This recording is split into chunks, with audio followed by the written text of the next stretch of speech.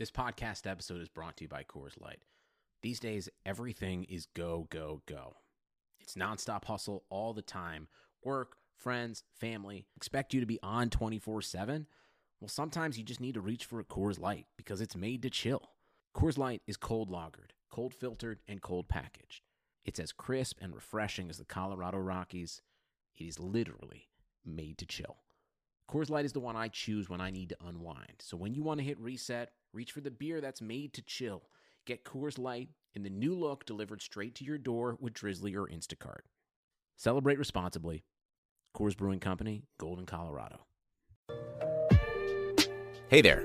We at Blue Wire just wanted to take a second to thank you for listening to this podcast. We know everything outside is pretty scary and uncertain, but we're committed to helping you get through your day by talking about the sports and teams that you love most. If you're looking for more great podcasts to distract you, check out BlueWirePods.com. Thanks for listening. Enjoy the podcast and stay safe. Well, you know, you're listening to Top Rope Nation.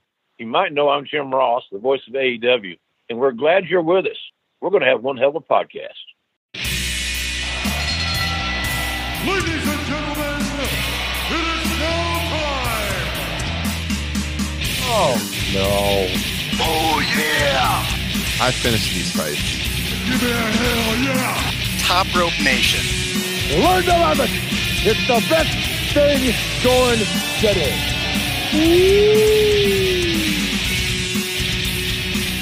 What's up, wrestling fans? It's episode 138 of Top Rope Nation. We anticipate this is going to be a big one. We've got a lot on deck. It wasn't always going to be that way. We have we've got an interview with former Ring of Honor world champion, former three-time WWE tag team champion, PCO, aka Quebecer Pierre, aka John Paul Lafitte. That's coming up here in the second part of this broadcast. But as we were getting ready to record tonight's show, as you all are very aware right now, it was just a bloodbath in WWE today when it comes to releases and furloughs. Everything going on with the COVID-19 pandemic has hit WWE hard. They are probably, when this is all done with, hundreds of people that work for the company are either going to be released or put on furlough, which is essentially like being laid off. So we're going to talk about all of that. We're going to talk about WWE going live with all of their shows again and how that ties into what's going on with the layoffs. Probably have some exclusive notes here that I don't think... Maybe by the time you listen to this, we're recording this on Wednesday night. Maybe some of this will get reported, but as we record right now, some of these items are exclusives that have not been talked about related to what happened in WWE today on Wednesday, April 15th. So that's all slated for the In the News segment. But before we get to that, let me welcome in my co-host. By the way, my name is Ryan Drosty. You can find my work over at comicbook.com. And I am joined here by the usual suspects, Justin Joint, Kyle Ross. Justin, strapping in for a pretty long show tonight. This might be the longest broadcast we have ever done, so hopefully people stay with us as we go. It's gonna be like an NXT takeover match. It's gonna be like our WrestleMania preview show from a couple of weeks ago. I think our longest show ever was 2 hours and 15 minutes last summer. This one may top that because we got 88 minutes with PCO and we got a lot to talk about before we get to that interview. Kyle Ross, we've had some technical difficulties. We got you actually calling in on your cell phone tonight. How you feeling over there, buddy? I apologize for my language before the show. That was uncalled for. A lot of frustrations on the line. You want to hear the pre-show, guys? Patreon.com/Top Rope Nation. Each and every week. Christ! Support the show on Patreon, get some exclusive content like the weekly pre-show where we just had a bunch of technical difficulties. You get exclusive podcasts as well, Top Rope Nation Classics, Top Rope Nation Extra. Free gift when you sign up. Check it out over at patreon.com/Top Rope Nation. Like I said, guys, we recorded this interview with PCO a few days ago, so that's been in the can. We've been ready to go. And this WWE news just really hit us hard right off the bat today. I mean, all afternoon we've been texting back and forth about it. We knew some cuts were coming. I don't think any of us could have anticipated how bad it was going to be. Some of the names shocked me a little bit. A lot of them didn't. but it's never good to see people lose their jobs, especially during this time. You know, I had a lot of people hitting me up on Twitter about, well, AEW will sign them, New Japan will sign them. It's true. A lot of these people will find work, but we don't know when that's going to be, you know, because of the pandemic. If you get cut from WWE, there's really no way to earn a living right now. Some of them are getting severance packages. Some of them have podcasts and Patreon pages of their own. Some of them do not. So we don't know. I mean, yes, they will get signed, but there's no live events. There's no live wrestling happening right now. Kyle, your take on what we saw today, just initially. Well, and keep in mind, Ryan and Justin, that because of the times we're in, these other companies aren't in hiring mode right now. So when you talk about, some of these people could land in different spots, that's not going to be for a long time. Mm-hmm. Like, to think that AEW is going to go on a big spending spree right now is just foolish, for any company for that matter. Money's tight, across the board. So, for these guys and girls to get released now is really terrible, obviously. I mean, they're not going to have income for the foreseeable future. So that stinks. And, for me, kind of hits home. Not asking for any sympathy or pittance from anyone, but I'm unemployed too as a result of this pandemic right now. The sports industry shut down. And as I was sitting on Twitter this afternoon, I couldn't help but think back to March 12th, which was the day that basically sports stopped. I remember scrolling through Twitter, and I just kept hitting refresh, and one by one, the conference tournaments were canceling. The NBA had suspended its season the night before. NHL on that day, March 12th, decided to suspend its season. I think Major League Baseball as well. I remember looking at my wife and saying, this is over. So I got to figure out something. And luckily, I'm in a better position than, maybe some. I work for myself. I was basically able to fire myself, crazy as that sounds, from my own company and take the necessary steps to protect, myself and my family and do what I needed to do. But it sucks, man. I mean, it hit home. I mean, like you said, you don't want to see people losing their jobs. I thought you had a great tweet today, Ryan, when you were like, some people were like, rooting for others to be let go and rather than their favorites, and rooting for anyone to lose their job is a terrible look, in my opinion. And every single person, who was let go today, my heart goes out to them. Mm-hmm. Yeah, Justin, your initial thoughts to what we saw today.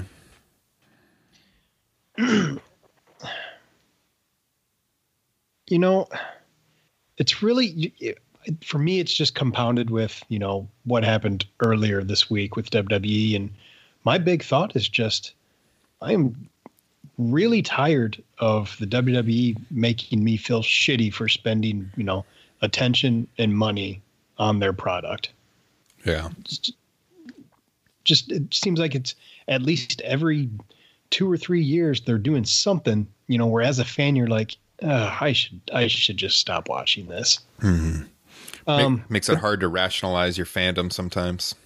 Yeah. I mean, and then, always come back around to just, well, if I stop, obviously not just me, but, there's a lot of good people employed in that company that, deserve to have their job or good at their job. And if you stop watching, you're kind of hurting them. Yeah. Yeah, absolutely. So we're going to break this all down. We're going to bring in the numbers. We're going to talk about some of the people that got released and some of this exclusive news we have to break here in the news segment. Before we get to that, real quick, some housekeeping items. Guys, last week, our interview with Jim Ross, which I thought was a very, very good interview, that has become our most downloaded episode of all time. So guys, if you are tuning back in after joining us last week, maybe for the first time, thank you very much. We hope we can keep you around for the long term. And if you're tuning in for the first time this week, whatever the case may be, if you're listening on Apple Podcasts, hit that subscribe button, leave us a review. If you like the Jim Ross interview, leave us a review, leave us a 5-star rating. Same thing goes for Spotify, Stitcher, TuneIn, wherever you guys are getting your podcasts from. It really goes a long way if you throw us that subscribe, if you throw us that review, helps us rank a little bit higher and reach new ears like the Jim Ross interview did last week, and like we assume this PCO interview is going to this week. And this show is brought to you, I should mention, by the Blue Wire Network. We are a member of the Blue Wire podcasting family. If you like podcasts and sports, Blue Wire has a podcast for you. Don't forget to subscribe to us wherever you get your podcasts and check out the whole lineup at bluewirepods.com.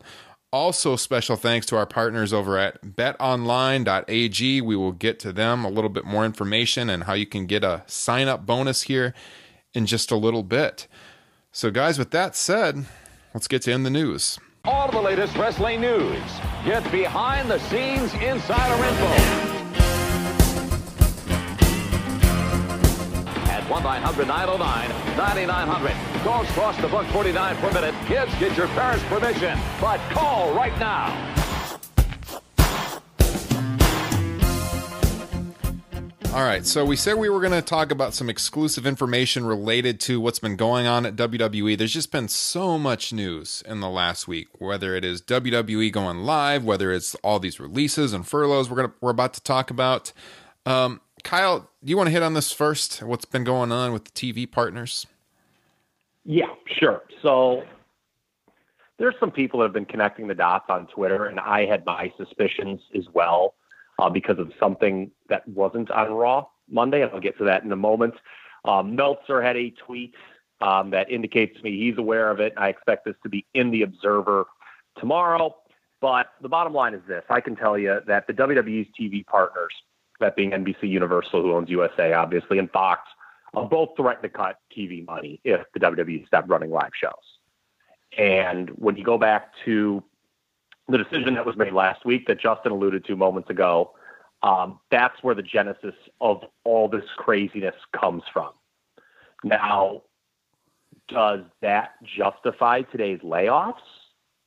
My answer would be no, because WWE, when posed with that threat, made the decision to continue to run live and thus, to my knowledge, continue to reap the full TV money. Yeah. So I don't think that's not something that, there is that discrepancy there. So I want to emphasize, because this is something that people have kind of hinted at for the last few days, like maybe WWE is going live because perhaps this happened with the networks and they were maybe threatening to restructure their contracts if they didn't run live shows, that they were slated to, that they could only have so many tape shows per year. But that was all speculation. We are confirming, based upon word that we have gotten from people familiar with these conversations, that indeed the networks did threaten to cut TV money if they didn't run live shows. And that was the motivation behind what's going on right now with Raw, with NXT, with SmackDown running live, which is crazy, by the way, guys. It's completely nuts during a pandemic to be bringing in people 3 days a week.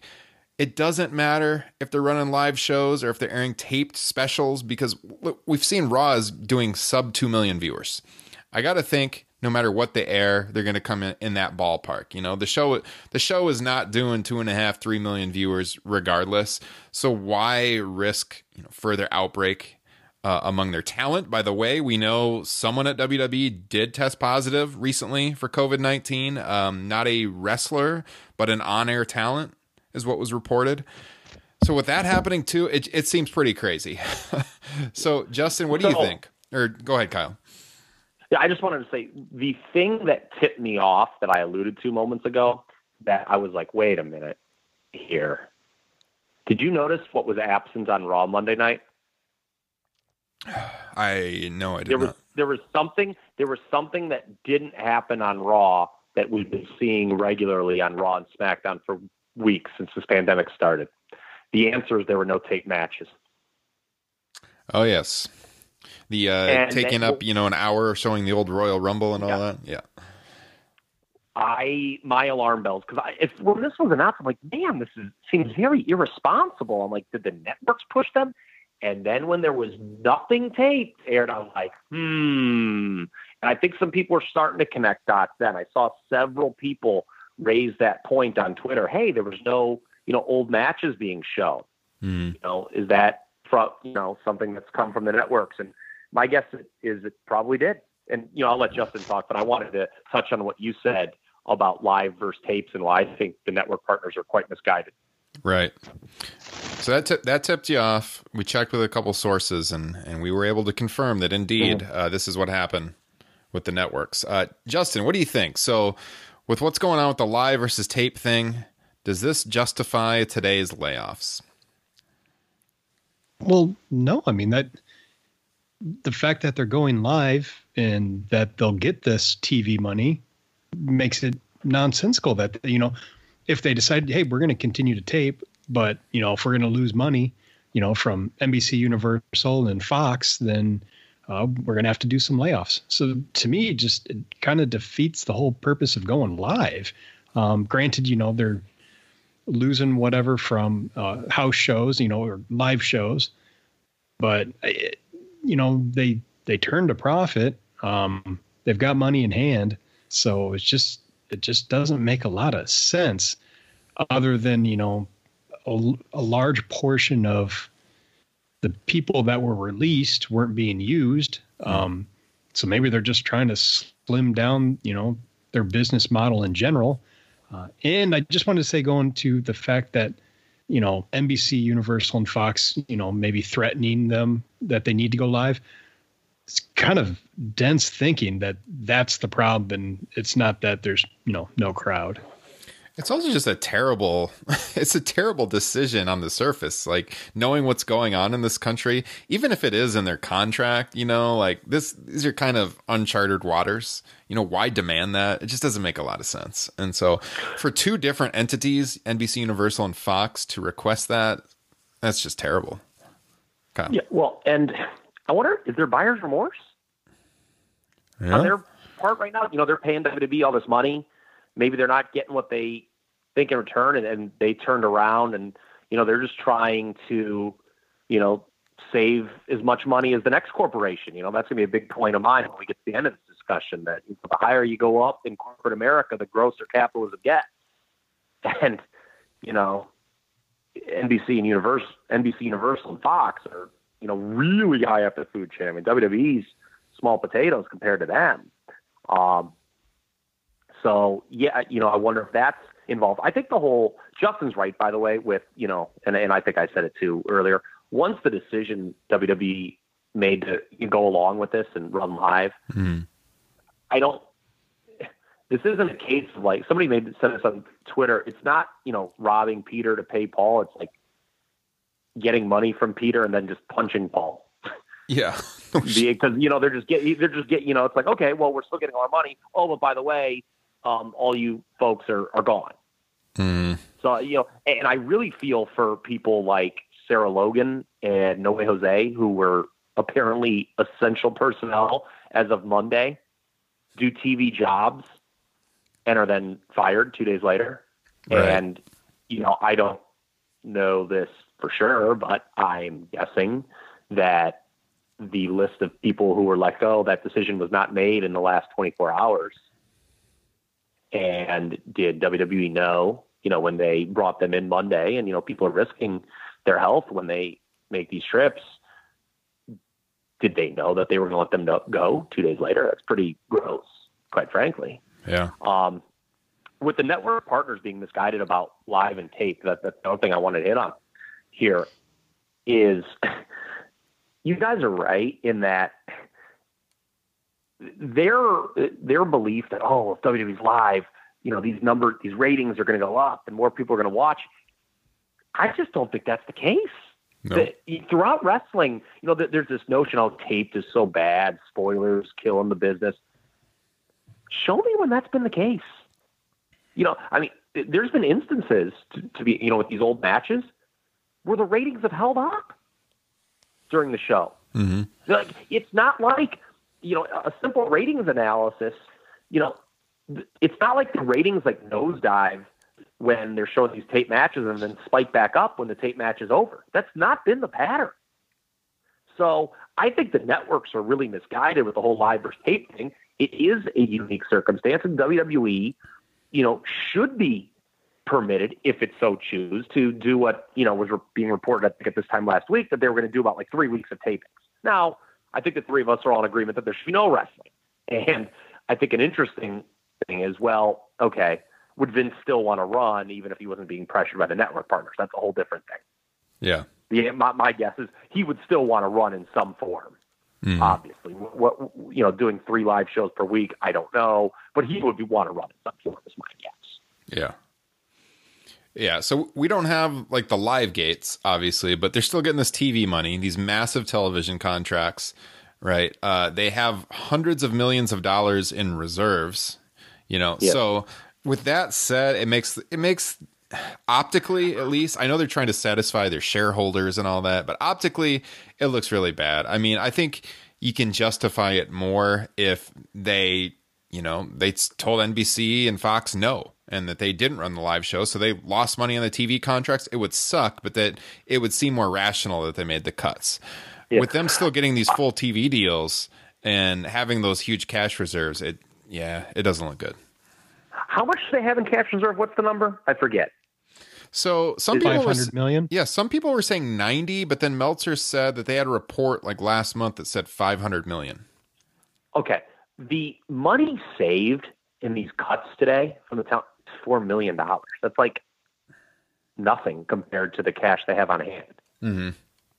Like, that's the other thing too. It's not like, these were, they basically just, took people low on the totem pole, on the in-ring side, and the performer side, and just, drop them.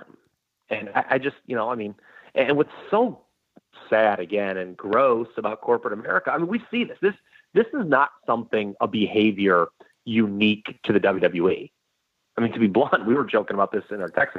This today probably doesn't even rank among the top 5, scummiest days in the history of this industry. Oh no, not at all. Yeah. No, but I mean, this is something you see a lot in corporate America. And the worst part is, look at what the WWE stock did today. Went up. It went up. Mm-hmm. Yeah. And this is all about, again, it's not about WWE. It goes to that tweet that I retweeted that you liked, Ryan. This is not about WWE cutting costs to stay in business, per se. It's about cutting costs to appease shareholders and appease profit projections. Right. Is what this is all about. So, optically, it's terrible. Mm-hmm.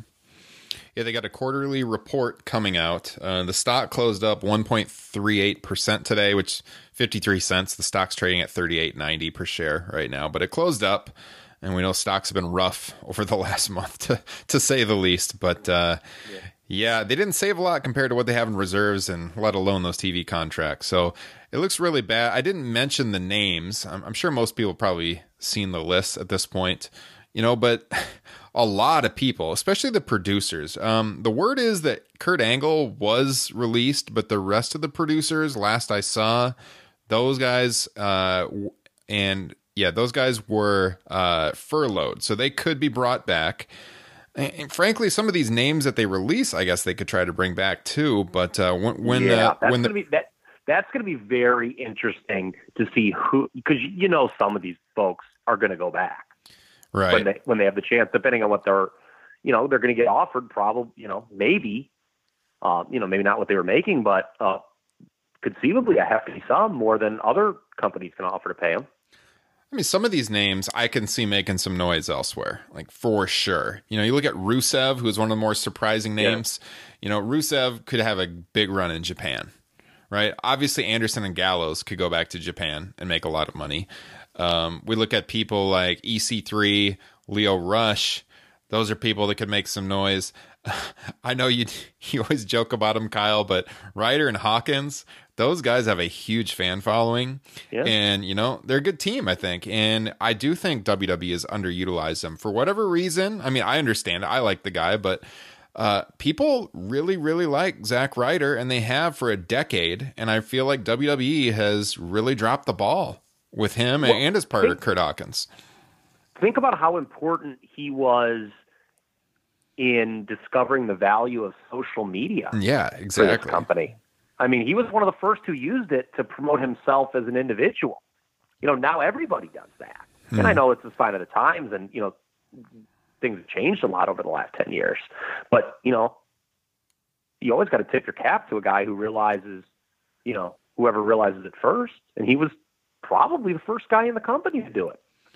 Yeah, when you look at this list, Rusev and Ryder, those two guys like got themselves over so much with the crowd at different points where there was just chants like in other matches on the show. I remember watching a Raw one time with "We Want Ryder" chants like the entire Raw.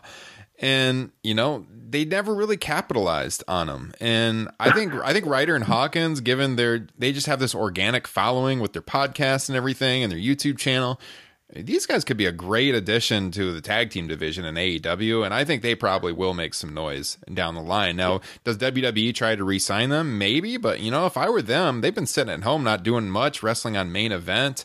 I would love to see those guys in AEW. So, I mean, those are just a few of the names, but yeah, I mean, up and down the line here, we got some NXT performers. Those names are just starting to come out with NXT being live tonight. They haven't all come out yet. Where's my phone? No, I'm saying, where's my phone? Yeah, I want to look at that now because I had heard the rumblings that, there were going to be more names from NXT coming tonight. And then you look at, you've got, producers like I mentioned, Angle. You got Lance Storm, who recently returned to the company. You got Shane Helms. You got Sarah Stock, Scott Armstrong, Billy Kidman, Fit Finley, Sean Davari, Mike Rotunda. Lots and lots of talent here, you know, in different aspects, whether they're on-air talents or backstage talents. Mike Chioda, referee, he's been around since 1989. Yeah. He's gone. Yeah. You know where my phone is, by the way? You're on the phone. Yeah, no shit. I'm looking for my phone while it's attached to my head. Dumbass. What a horrible night this has been. Oh, Kyle. Any of these names in particular, Justin, you agree with anything I said there? Any other names that stand out to you that you could see excelling elsewhere? There's just one thing I hope that happens. And that's 2 years from now, Heath Slater comes back with an additional like 40 pounds of muscle and becomes world champion. The last member of the 3-man band to become world champion. Yep. Yep.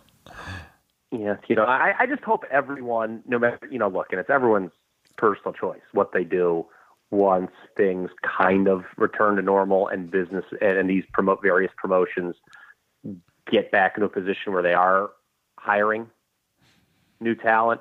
You know, it's completely up to them where they want to go. If somebody wants to just go right back to WWE, I'm not going to, you know, rip them and say, oh, you know, come on, stand up for yourself, go somewhere, look how they treated you. You know, it's their decision, it's their life. But kind of selfishly, I kind of would like to see most of these people, because like you said, a lot of them weren't being used very much in meaningful roles. I'd like to see them ply their trade elsewhere. Yeah. Career rebirths, for sure. Yeah, and you know it's as long as it makes economic sense for them and their family, obviously. You know what's interesting though too about these cuts that kind of makes them like head scratching and gross maybe to some degree is WWE was just kind of like paying these people to do nothing anyway. In some of these cases, I mean, the Colones weren't exactly getting a lot of TV time. Yeah. Recently, right? Yeah. And it's like the WWE was just paying folks to stand aside, and like now, like all of a sudden, it's an issue where we can't do that anymore. You know? Yeah. And they have nowhere to go. You know, they wouldn't have. This would never happen in a normal climate. We talked about it for a long time in the show. WWE doesn't let anybody go, really, because they don't want them going anywhere else. Well, now because they know that these other promotions aren't a big acquisitions mode, they're just going to let them go now and hope to maybe claim as many of them back as possible. That's, just kind of sick. Mm-hmm. So running these live shows has been a big topic as well, because WWE getting this, essential services exemption, I guess, to run these shows in Florida. There's a political connection here, pretty obviously, with what's going on with their connection to the Trump administration, and then how that relates to the governor of Florida, Ron DeSantis. And so there's been your boy, the coach's Kyle. favorite guy. He deleted that tweet, by the way. The coach had a tweet, saying that Ron DeSantis. He deleted it. It's gone. I noticed the tweet because you had tweeted at him about that just horrendous take that the coach had, and the tweet's gone. But anyways, as you probably are looking into that, Kyle, let me just go through the timeline. There's been a lot of good reporting on Where's this. my phone? Yeah. On April 1st, Governor DeSantis issued an executive order for essential services after speaking with President Trump. On April 9th, the governor amended the order to include professional sports and media production, including entertainers with a national audience. You know what else happened on April 9th? Linda McMahon, of course, wife of WWE CEO Vince McMahon, a former cabinet member in the Trump administration, announced that the super PAC that she is running for the Republican Party and Donald Trump will spend $18.5 million in the state of Florida, specifically in Tampa and Orlando. So on the very same day that Linda McMahon and the super PAC announced they're spending $18.5 million in Florida, WWE was granted the right by the governor of Florida as an essential service to run live events. As were other pro sports, by the way, too. So we'll see how this impacts AEW. That's a whole nother discussion.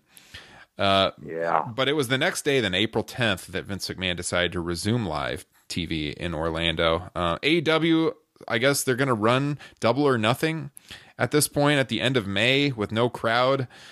Personally, I can't imagine spending $50 on a pay-per-view with no crowd. I think they probably should have just canceled it. So I don't think AEW is without criticism right now, to put it bluntly. But we're in different times, is for sure. Kyle, what do you make of those political connections? I mean, I think it's pretty obvious to connect those dots. My guess is the edict from the TV partners came down and started really scrambling. How direct he was in calling it a favor, who that favor may have been called to, we don't know. We'll never know that. But, they got the go-ahead from Ron DeSantis, and here we are. Yeah. Justin? Yeah, by the way, for AEW, who this pandemic hurts just as much, if not more so. I mean, think about them. They were coming off their best 2 months of TV. They had that Revolution pay-per-view that was so well received. They had some real momentum, and it just came to a screeching halt. So good thing for them. They had just gotten some new TV money of their own. Yeah. But you're right. They're not absolved of all blame here. I do not think Double or Nothing should be taking place in an empty arena or not. Mm-hmm. What do you think about Double or Nothing, Justin? I just put it on TV. I'm certainly not going to be paying $50 to watch an empty arena show. Yeah.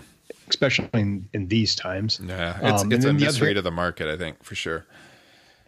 And then the other thing I was just going to say is I'd be willing to bet that we're going to see a couple WrestleManias in Florida in a short amount of time, too. Yeah. Probably. Yes. They have 3 big cities, and they like to go there. So, yeah. Heck, they were obviously ready to, and they were just there 3 years ago. I was there in Orlando. That's, let's go. And then they were in Miami for 28. And Tampa's going to get the redo for sure. Yeah, Tampa will get the redo. So this would have been the third one in 9 years. Same state. That's they already like going there. So yeah, my guess is we're going to see more in Florida.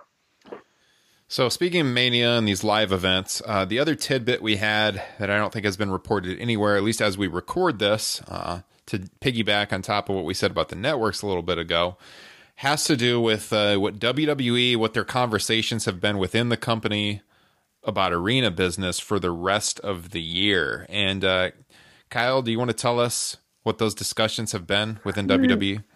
Yeah, they're basically, the feeling is that arena business for 2020 is basically dead. It's going to be a long time till they can, even be allowed to run arena shows proper. And then the thinking is, well, who's going to want to go to these things? Mm-hmm. I mean, think about it. Okay, well, let's say, I don't know, just throw out a month, like August or September or something. You, the fan, can attend a WWE show. We're like, do you want have you ever been in these modern arenas? The seats aren't that large. I mean, do you really want to sit next to somebody you don't know? So, who knows how that's going to be? I mean, I was having a discussion with my family the other night. Somebody asked about like Ohio State games or something like how that's going to go.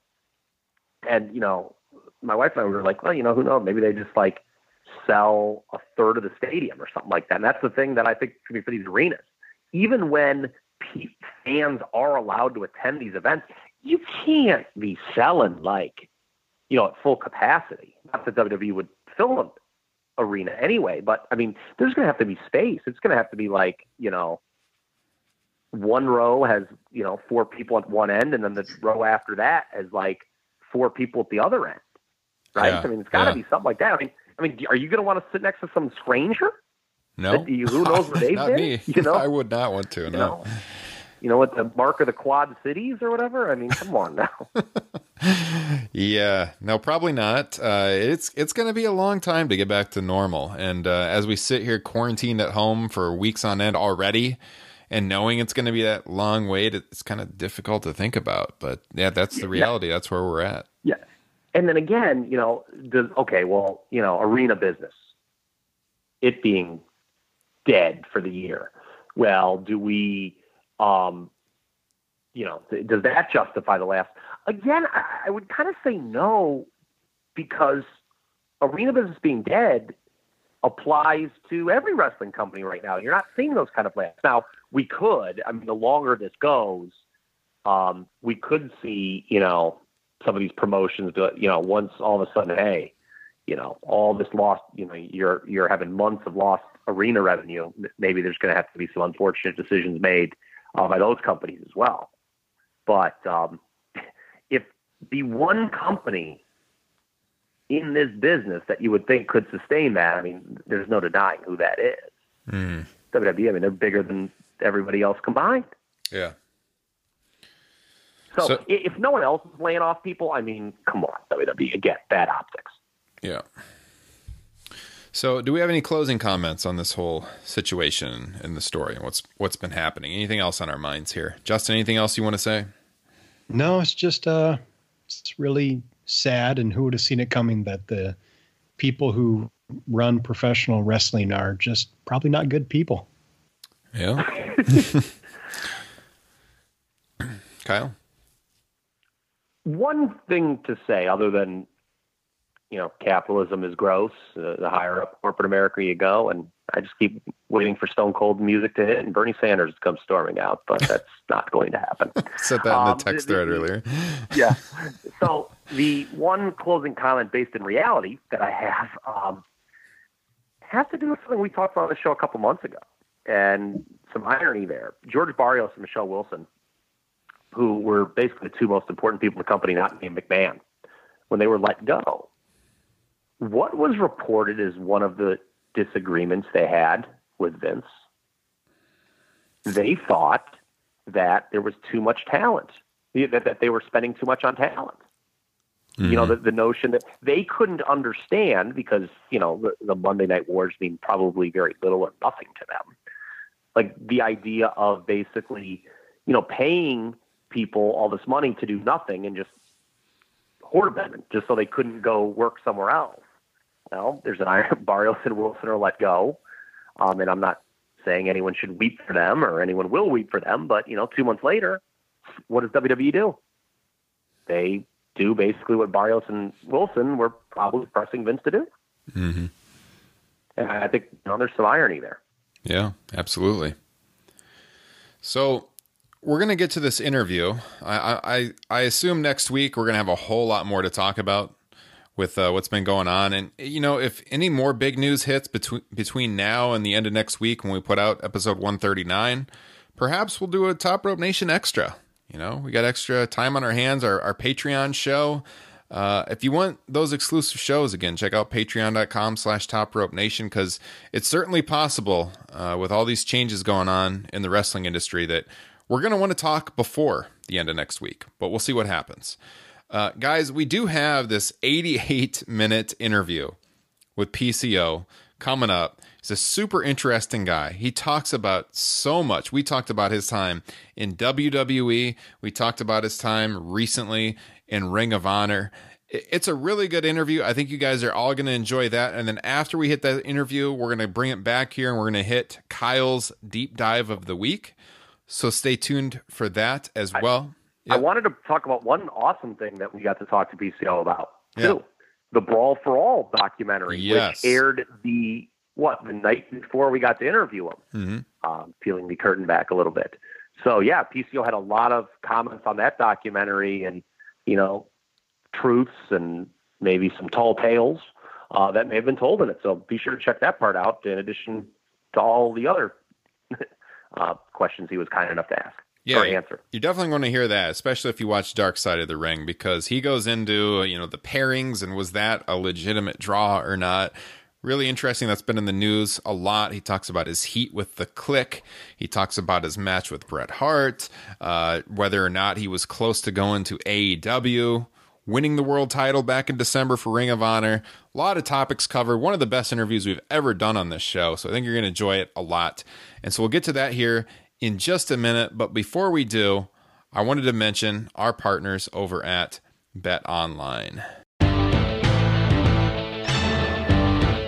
So, with currently no NBA, NHL, or MLB, you might think there's nothing to bet on, and you would be wrong. Our exclusive partner, Bet Online, still has hundreds of events, games, and props to wager on. From their online casino to poker and blackjack, they're bringing Vegas to you. Missing the NFL? No problem. BetOnline has live daily Madden NFL 20 simulations you can bet on. You can still bet on Survivor, Big Brother, American Idol, stock prices, and even the Nathan's Hot Dog Eating Contest. All open 24 hours a day and all online. Use promo code BLUEWIRE, all one word, to join today and receive your new welcome bonus. BetOnline, your online wagering solution.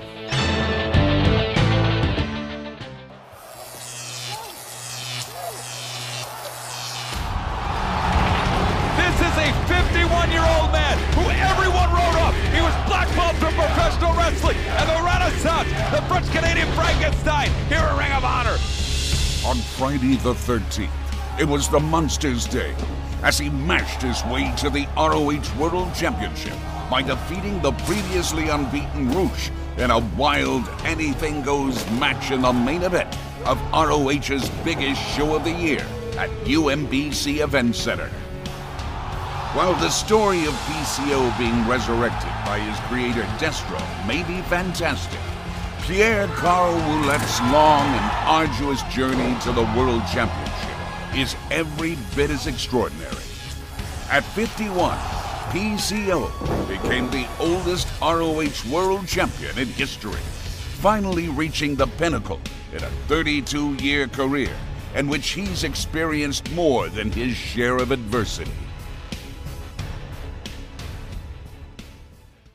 We are here today with a 30-plus year veteran of the sport of professional wrestling. He's worked in virtually every major promotion you can think of. You may know him as Pierre-Carl Ouellette, Quebecer Pierre, Jean-Pierre Lafitte, several other ring names, or most recently as a Ring of Honor World Champion. We would like to welcome PCO to Top Rope Nation. What's going on tonight, PCO?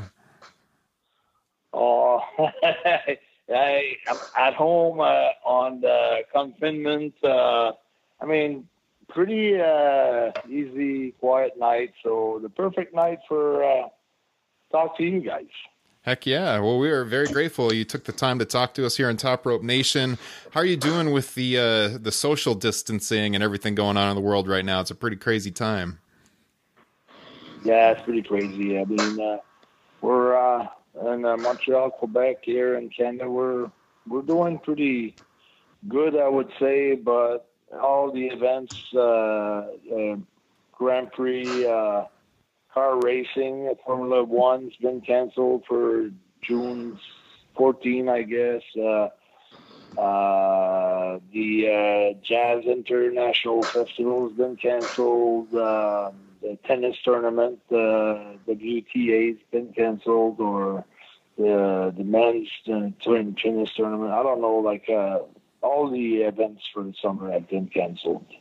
So It's hard to know when things will go back to normal, or I don't know. I think we're expecting the peak here for April 18th. So from that point on, I know that most of the case at hospitals have been going down for intensive care. A lot of the curve is going down, but the government don't want to take any chances. So we'll see how it's gonna turn out. But we're on the good side of the curve right now here. I saw that Ring of Honor, they just canceled pretty much all of their shows through the end of May. So yeah, your wrestling career has got to be kind of in flux right now. Well, I think at least it's fair for everybody. You know, it's fair. Everybody's going through the same thing. All pretty much every company's, and I think that even WWE should not be wrestling because they're more. First of all, because no crowd. To me, it's very hard. It's not interesting. I think it's a sport where, more than anything else, it's an happening. It's excitement. It's all about, living something live. And I just think it's so out of bound what we're doing right now. What's going on with wrestling in front of nobody. It looks like a wrestling practice. So it's hard. But my hat to the guys that are doing it, though. They're doing the best of it. They're making the best out of it. But it's so tough. Yeah, we've been talking about that on the podcast a lot. It's just really bizarre watching wrestling, trying to cover wrestling with no crowd. Like you said, it is really hard to get into. I think what we want to do here is we want to kind of talk about what's been going on recently in your career first and foremost, and then we'll kind of deep dive and go back into the early days of your career. So with that, I'm going to throw it to Kyle for our first question. Yeah, Carl, you said in the past that you had a plan for this comeback, and that plan did include winning a world title. But still, have you ever taken time, sit back and say, oh my gosh, 52 years of age, and I did it. I won a world title. Completing the plan, is that something you ever could have imagined? I've taken the time, but and I'm totally happy with the way that everything went. But I feel that there's still something missing a little bit, that I haven't accomplished. I was really hoping that in 2020, during my time with the title here in Canada, I became so hot because I was invited on all the most important TV talk show, the ones where, even international stars like Kiss and GSP and David Copperfield or, Enrique Iglesias or whatever, they all been on those shows, and then I was on so many shows that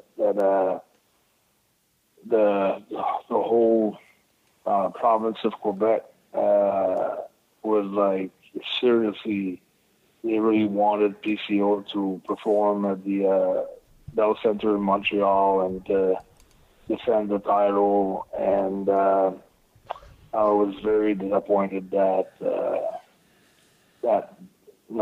couldn't happen for different reasons. So, and also I really wanted to, as a champion, to get on more shows in the States and then in New York and in LA, and wanted to get on a lot of.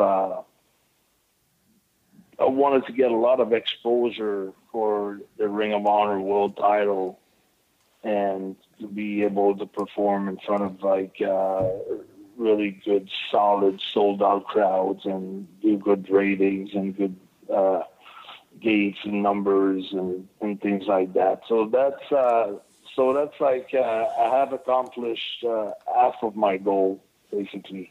I'm not fully accomplished yet. Before all this went down, Before this all went down, you were, needless to say, had to be pretty happy with how things were going, though, correct? Yeah, of course, yeah. Okay. So you retired in 2011. I was curious, what was kind of your motivation for coming back in 2016, and kind of what was the inspiration or the brainchild of the PCO character? Well, the thing is, I never really retired. Like, if I would have retired, I would have probably had a retirement match and tried to, have my family there and my daughter and,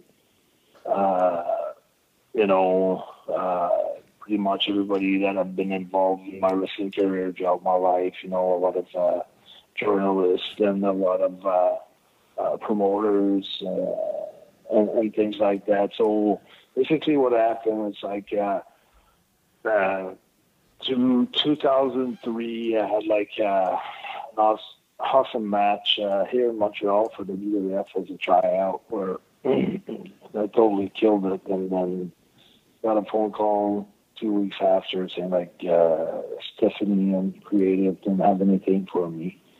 So 2005, I went to Puerto Rico for 6 months and almost a year, I'd say. 6 months for sure, and then worked on different. I was working on a character and a gimmick, and then I sent some tapes, and footage to John Laurinaitis, and then Montreal. Like I met with them, supposed to have a match, but that couldn't go through because the guy wanted to go 12 minutes. They wanted me to go over in 5 minutes for his match of the night on Raw. So that kind of got canceled. So I was kind of thrown out of the way. It was just a tough blow. Then I did like voiceovers for 3 years for TNA in French here in Montreal. And then it's getting paid like great money, very, very good money. Just doing like, we were shooting, like taping 2 hours in 1 week. And it was excellent money actually. And it was good,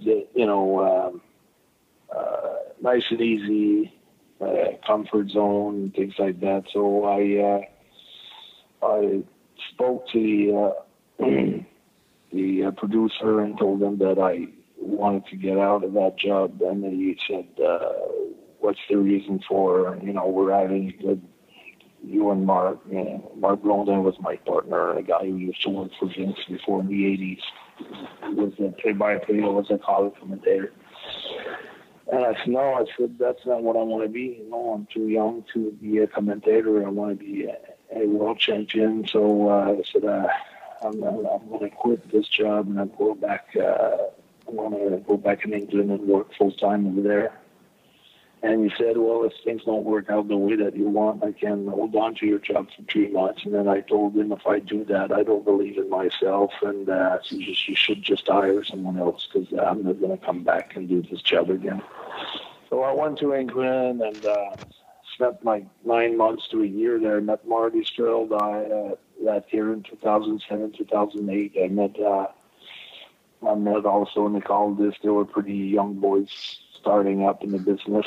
I was working for All Star Wrestling, and when WWF was touring, WWE was touring there, I would show up, just showing that I was busy all the time. And then had trial match against Tommy Dreamer, and it was good during the ECW show. And they said, no, we don't have anything for you. So I kept grinding. I did like in the States, it was in Massachusetts, New Jersey. Got to hook up with Danny Demento during that time, and eventually he called me up for a meeting in Stamford, Connecticut, which was 2008 or 2009. And he said, just choose a date in July, and we'll make sure that we give you a good opponent and give you a fair chance, and we'll make sure that, we'll give you a good chance. And so had any date open for July, so I had chosen 21st of July. And everything went wrong from my departure from Montreal. My flight got delayed. I had a connection because I had to drive through the border and then fly from Burlington. And then my flight in Burlington got delayed 4 or 5 hours, and then I had much sleep. And there was no excuse, but it was just a bad day. And I was trying to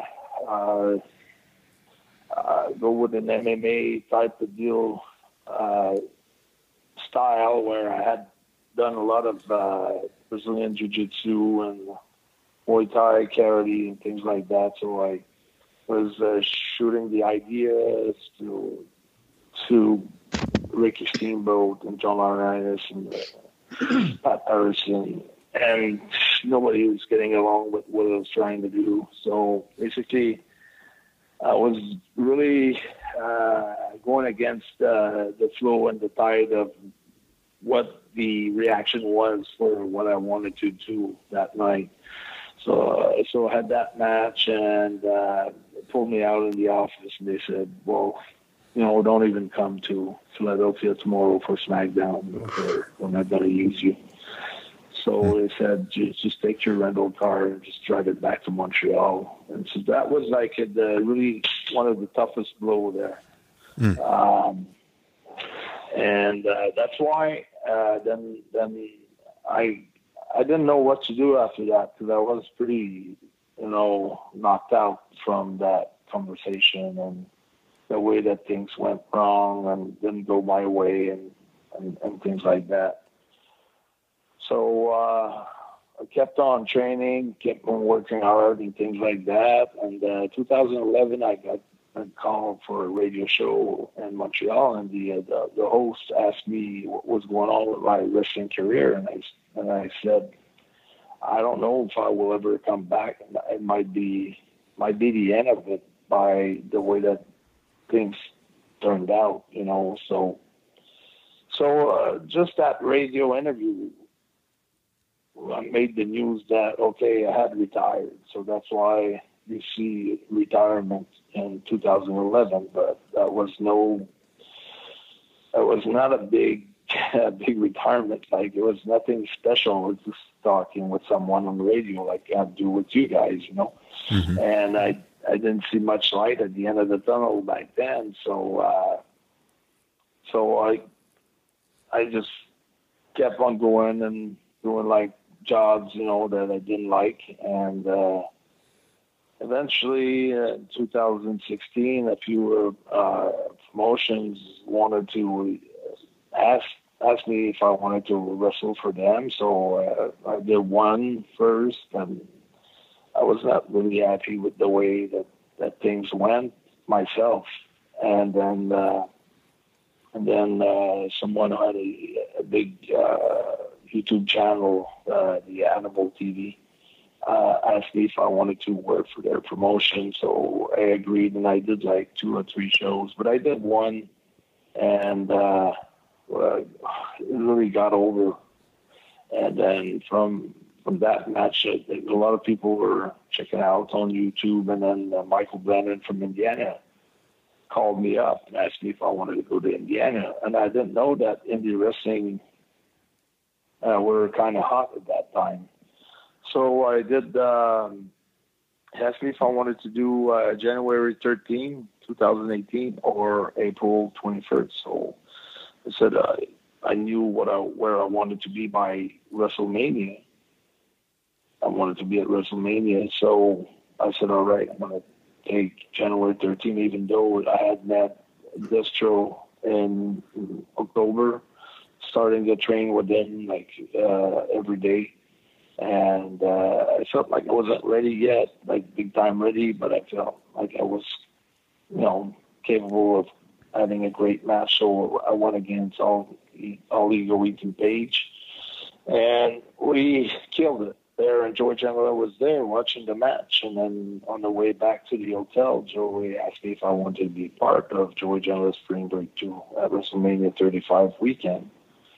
And then I agreed, and then that match against Walter, and Danny Demento was Joey's partner that I had previously met him in 2008. So it's like everybody that I had met back in the days that I thought that those years were behind me and nothing led to anything good. Things started to click, and then I did the match against Walter, and they said, well, we can't fly you to Louisiana, so I drove there 40 hours back into Montreal. Wow. And I was not doing it for the money. I was doing it because I knew that night that was going to turn my career around. I had that feeling. I had envisioned that night, and I knew that this was going to be a huge moment for myself, and I didn't need the money or anything like that. I was doing well, but I just went along with it, and I did it, and everything has changed after that. You know, one of us was actually at that match. One of us here. Yeah. Kyle was there. Yeah, I was live at the match with Walter in New Orleans, Joey Janela spring break, like you mentioned. Was that going back to your plan, the whole concept of your plan? Was that when you maybe, I don't know, first, if that's a fair question, but is that when you realized this is really working, my plan? Well, that was always the same. Like, since I was 14 years old, I wanted to be a world champion with a major federation, a major organization.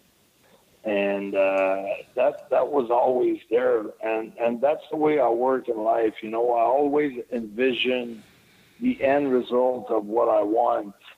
And I really don't know what's going to be the adventure. How am I going to get there? And every time that I failed, I kind of readjust, the way that I was doing things, and try to learn from my bad experiences and try to adjust and not blame the whole world for my failures, but look at myself in the mirror and what I've done wrong, what thing that I could do better.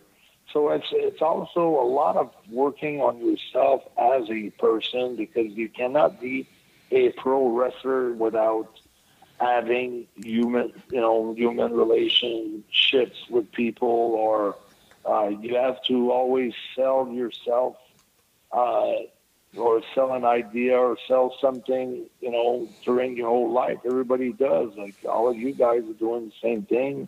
I'm doing the same. I got to sell stuff to my daughter. I got to sell stuff to my dad, to my whatever, if you're in business, to your people that are buying from you and things like that. So I really looked at it like as a personal development, like, what do I have to do? How can I do this better? And starting from my years in WWF and from everything that I have done wrong, and being at peace with, with everything that went wrong, like, that means also, being in good terms with Shawn Michaels, and being in good terms with Big Kevin Nash, and then I consider them, like, especially Kevin and Scott Hall, I consider them like good friends of mine now. And even though we've been through a lot, but every time that I see them, I'm having fun with them. And that's the plan, that's the plan. It's like I never really quit on my burning desire that I had, and I always imagined the end result, and the picture that I always envision and imagine.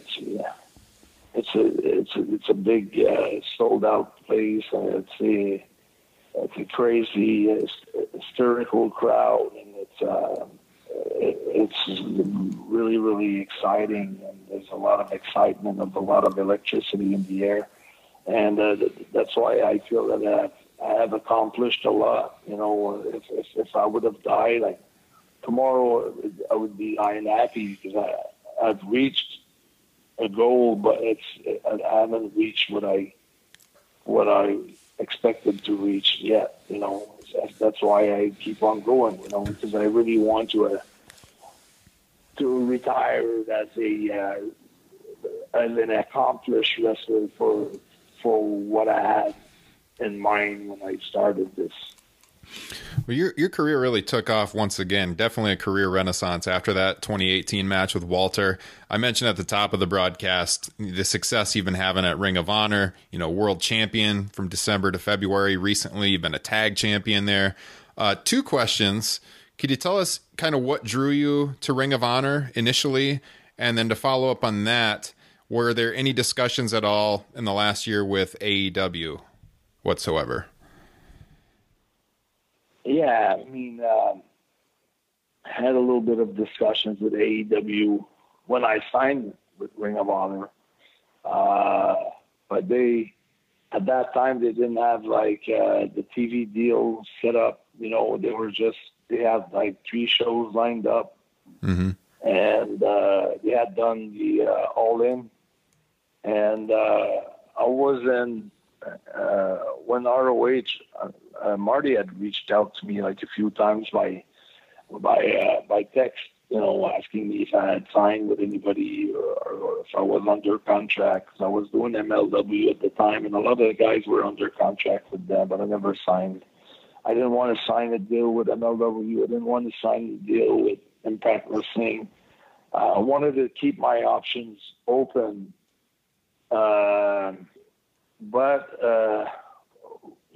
When I met Marty in 2008, 2009, I got along good with him and Nick Aldis. So it was that connection there already that we knew each other, and I kind of trusted him. So I had a few texts from Marty. Then eventually I went to WXW in Germany in November 2019.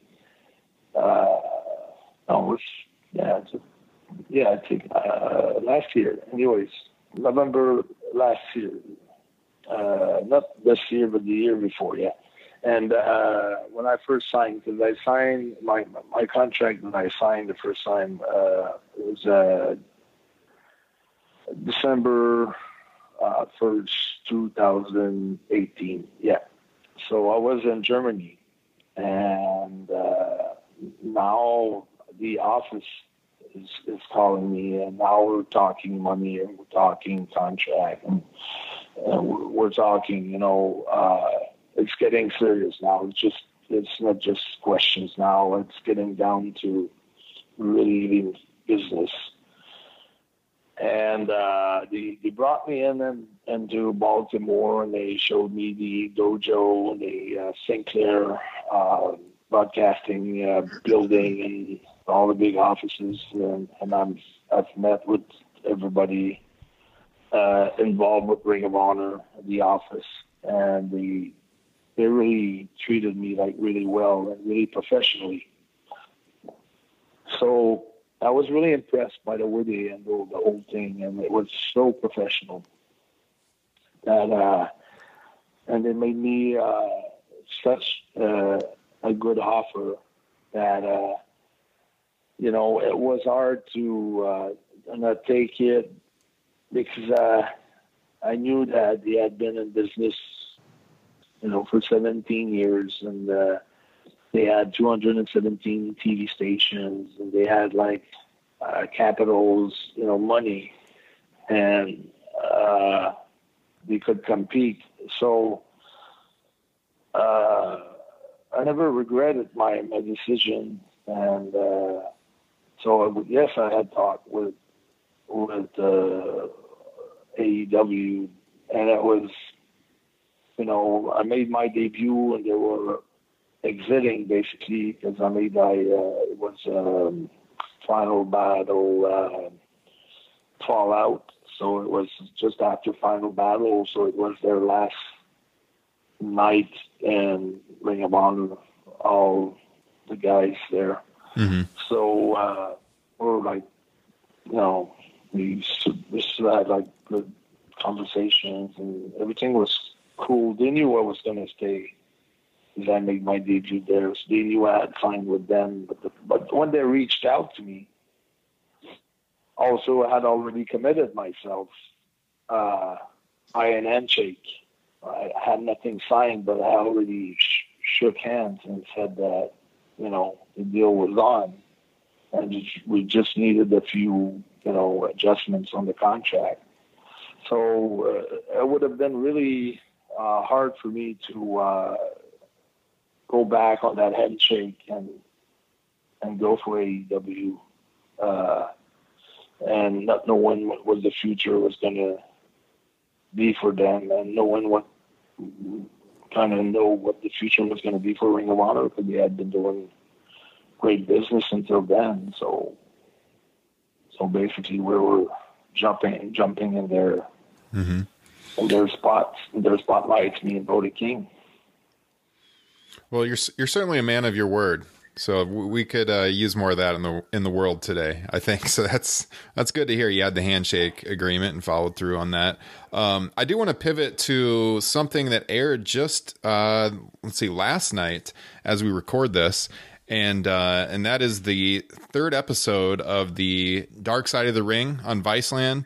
They just aired the episode on, as luck would have it, as we record this, on the Brawl for All, which you participated in. So you didn't directly get interviewed for the documentary, or at least what aired, but footage of your match with Dr. Death Steve Williams was in the documentary, and Jim Ross talked about you a little bit.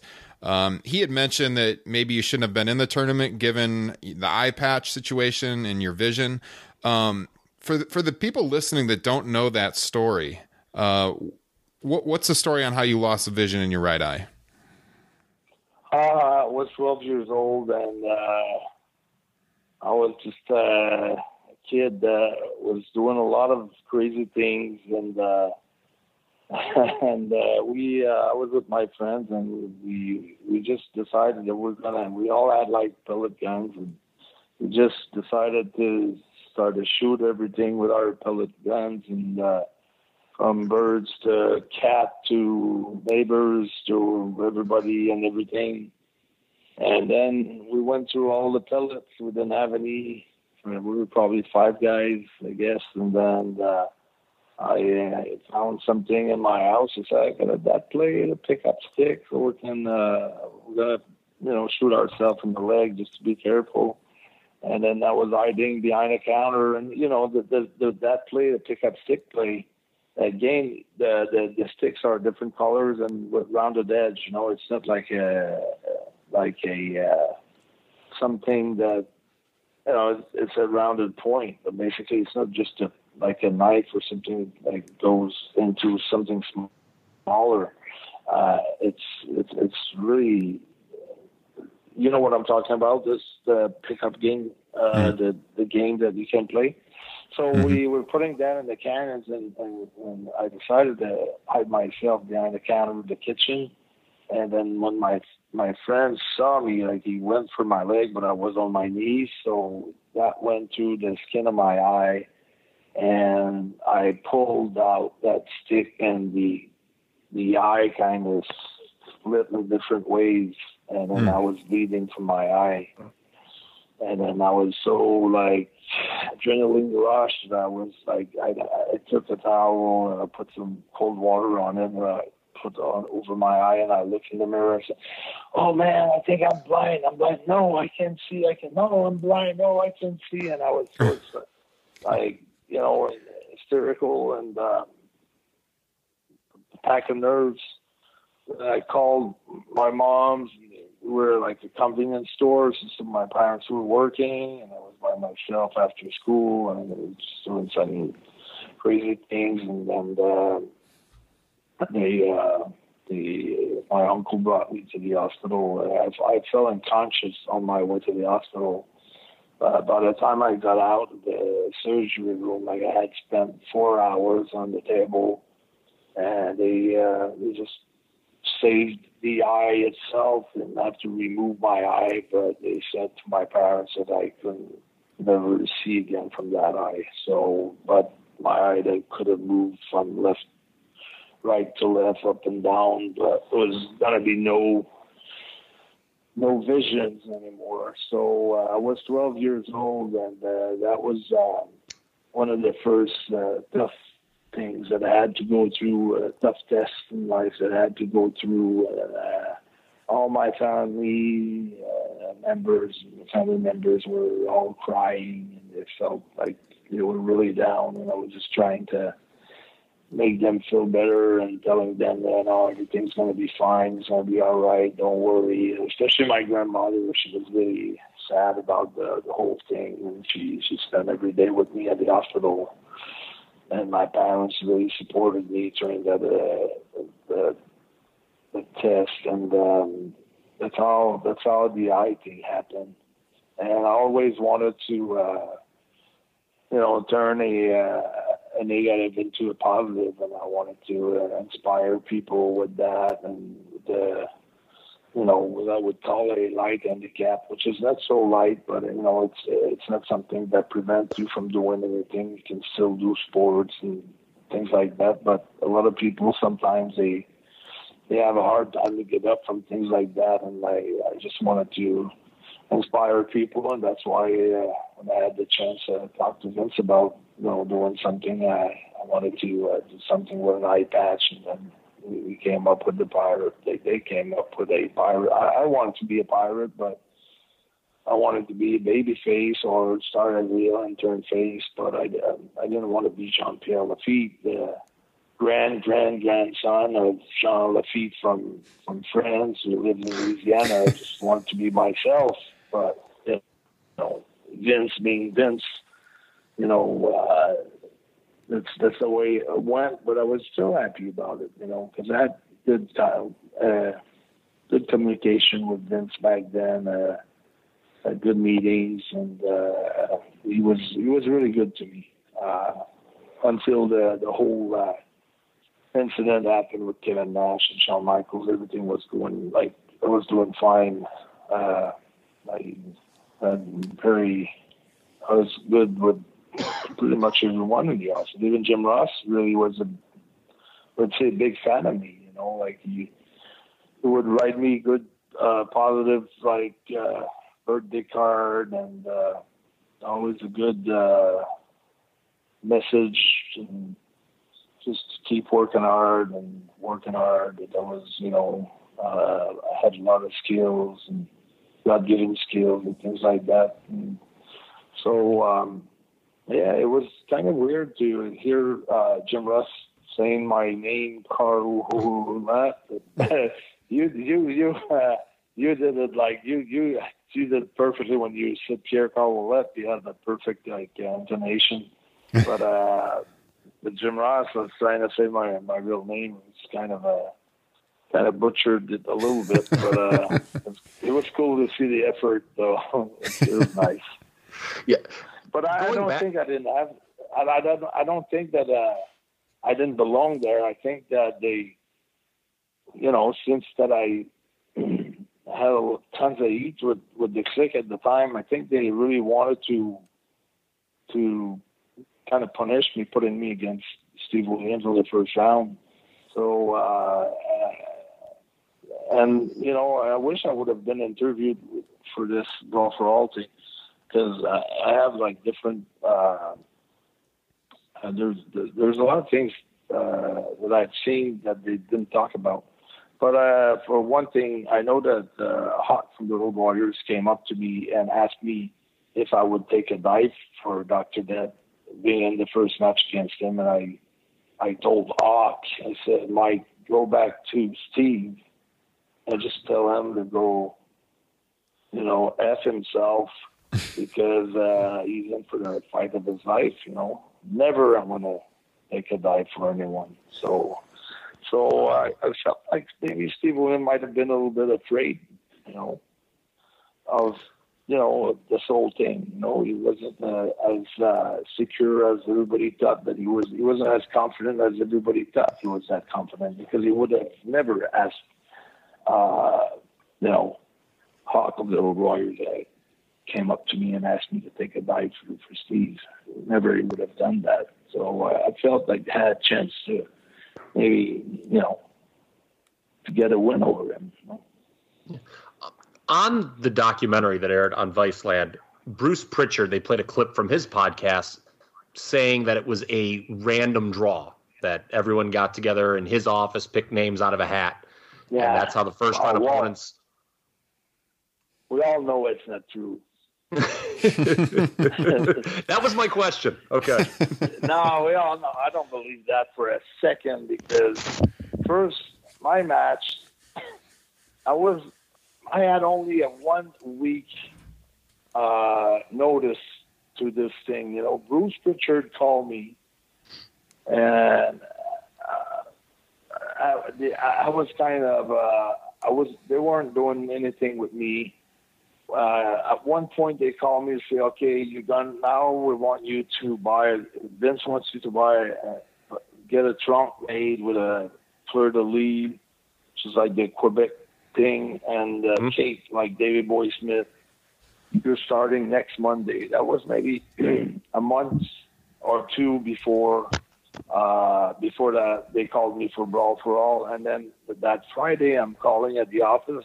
I just want to tell you that I didn't get my airfare tickets yet. So for next Monday, no, we changed our mind. We're going to send you to Memphis, which was like the OVW at the time, but it was Memphis Power Pro. So I got sent out there, and then somehow I got back home. I was at my house, and then out of nowhere, I got a phone call from Bruce. I picked it up, and he goes, "Just got a great idea for you, Carl." I said, "Yeah." I was so happy because they haven't done anything with me for a while, but I was under a contract. So I said, "Yeah, what is it?" He goes, It's like a tournament, and it's 16 guys. You get 5,000 per fight. It's takedowns, and if you 5 points if you hit him in the head and things like it. It gives me the whole rundown of the rules and things like that. Which, by the way, nobody knew the rules exactly what they were, and he said your fight is next Monday against Dr. Vet, Steve Williams. So never heard of any drawing. And I felt okay with everything that I've put them through. They probably want to know if I've got the balls to do it and to stand in front of the guy who's got the most, who's so over, like everybody thinks he's so great as a shooter, pro football player, and All-American 4 times, and this. And they gave Steve Williams like 3 months to train, or a bunch of times, a lot of times to train before the tournament start. And I had just a 1 week. So I'm going to a sort of an MMA place, and I don't know a single leg down, a double leg takedown. I don't know nothing about takedowns. I haven't drilled no combination in boxing. I don't think anybody has done anyways. So I'm just going there with what I, with what I know as far as basically street fight or things like that. So, but I'm bringing a coach with me. So when they see that I brought a coach with me, my own personal coach, then they came up to me and asked, "Your fight's not going to be this Monday, it's going to be next Monday." So I had paid for his flight, I'd pay for his hotel, I had to carry him on the road with me for a few days, and then basically we didn't do that fight. I think they just gave me a match against Edge, and I didn't do the Brawl for All that week. I did the next week, so it's just getting thrown out of your element, kind of. And so I did 3 rounds. I took him down a few times. I had points. I did really good. They stopped the fight. It was like 8 seconds left in the fight, and I felt like they could have let it run for 8 seconds because Steve was out of gas. The punch towards the end of the last round weren't like hurting or anything, and so I felt, could have let it go. But I just felt like it was kind of, they wanted Steve to look good, So they never expected Bart to go to him like that. But actually, Steve was on top for the whole match, until the last round, the last half of that last round. And but it's true. Conditioning for boxing or conditioning for MMA, conditioning for wrestling, and conditioning for a marathon or conditioning for hockey, it's all different conditioning. So it didn't make the guys look good, and it like Jim said, it didn't really get no one over. Maybe a little bit Bart. I thought on my point of view, I've seen articles that they wanted to put Bart Gunn against Mike Tyson. That was the plan, because they had magazines. I've seen WWF magazines with that story written in the magazines, and nobody had spoken about that on that documentary, which I was kind of surprised.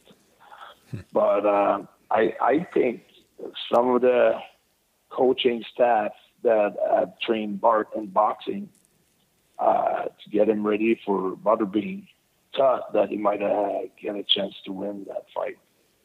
But the way it came across, it's like Vince was pissed and Vince wanted revenge because Bart had ruined Steve Williams, or Vince's plan for Steve Williams to go against Steve Austin. So I think it came across maybe a little bit wrong, but I mean, Bruce was really close to that project, Jim Ross as well, and Vince Russo too. So I don't know why they didn't mention the storyline with Mike Tyson was like thrown somewhere in the magazines. But so I really don't know. During the documentary on Viceland, both Cornette and JR agreed that it was the quote-unquote worst idea in the history of wrestling. Would you agree with that? Was that kind of the general census amongst the boys in the back? Well, yeah, it was fun for the boys. Like, it was probably more entertaining for the boys than it was for the crowd. I mean, it was every single Brawl for All fight were sold out at the monitor in the back. Like all the chairs were taken, everybody was watching. Everybody wanted to know who was going to knock out who and who was going to be the toughest guy. But it's not MMA, it's not UFC, it's pro wrestling. So that's got nothing to do with pro wrestling, basically. If someone like Brock Lesnar wants to do that type of fight, or like CM Punk did, you just train for it and you just go into that sport, So nobody would they were thinking, what this tournament's got to do with pro wrestling. Nobody understood what was the reason why this was happening. It didn't make sense to nobody. And totally. But I knew that Bart was confident because I was traveling a lot with him, and I knew that Bob Ollie was tough because I had wrestled Bob many times, and Bob would come to me after his matches and say, I like working against you because I hit you and then you hit me and we both see stars, and then at school and then Bob had a lot of critiques from different guys that worked with him because he was stiff, So that made sense. And Bart was always bragging about that if he had to take on Iron Sheik at his best, he would turn him down and put him flat back on his back. So, and everybody was saying, Bart, come on, man, you would be, because she was like a bronze medal or a gold medalist or whatever. And then he was very confident that he would take Sheik on his back. And so I was not surprised that Bart did good during that tournament, and he was a good underdog. You know, it surprised a lot of people, but I kind of knew that he was going to be a tough guy to beat. So it's funny, but it was like probably one of the worst ideas ever in pro wrestling history. A few minutes ago, you talked about your relationship with Vince McMahon, said he always did you well. But you did reference your run-ins with the Clique, specifically Kevin Nash. A lot of people know this story about the Montreal House Show in 1995 where you didn't want to put him over. There was some back and forth with The Office. For those who may not know that story, why was it so important to you not to lose that night to Kevin Nash, who at the time was the world champion? Yeah, very easy. WrestleMania 10, me and Jacques were supposed to have our Vince and Pat had promised, especially Vince had promised me and Jacques that we would have our biggest win ever at WrestleMania 10, a clean 1-2-3 win against Men on a Mission. Because we were like, Jacques wasn't happy the way that we were like, the way we were performing, we were having great matches. We had like tons of heat with the crowd. The people really hated us, but we always, we won by the Quebec rules, the titles, or we were cheating one way or another. But it was like really, it was never like a win with our finish, on TV on Raw or something like that with an established team. We lost against Marty Jannetty 1-2-3 Kid. We regained with our finish the Tower at Madison Square Garden. And then we had lost against Men on a Mission, and we regained maybe. I think with 1-2-3 Kid and Marty Jannetty was a week before we regained the title, and I think the other time I was in England. Birmingham, England, and Croydon, London, England. One day only we lost the title and we gained it back. But we never had like a powerful push for being World Tag Team Champions. It wasn't like straight.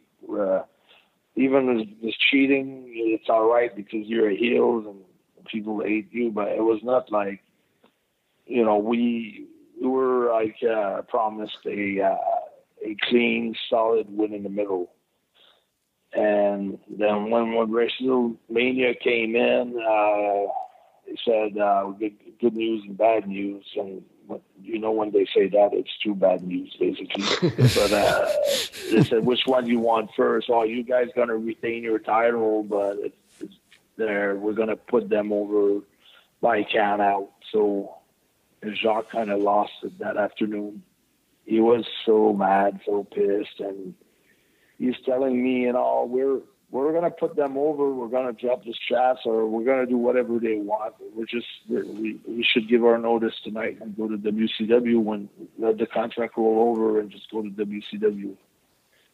I'm sick of that shit and been lied. I'm supposed to make. Jacques was telling me I'm supposed to make that much money. They're under with my money. They promised me, $500 million, and they only given me so far 300 or 350, and he said I'm going to do. He said anyway, and then I said, Jean, I'm not going to go to WCW. It took me almost 2 years just to being able to have a conversation with Vince McMahon, to get to know J.J. Dillon, to get to know Jim Ross, to get to know Pat Harris, get to know the boys, get to know everybody.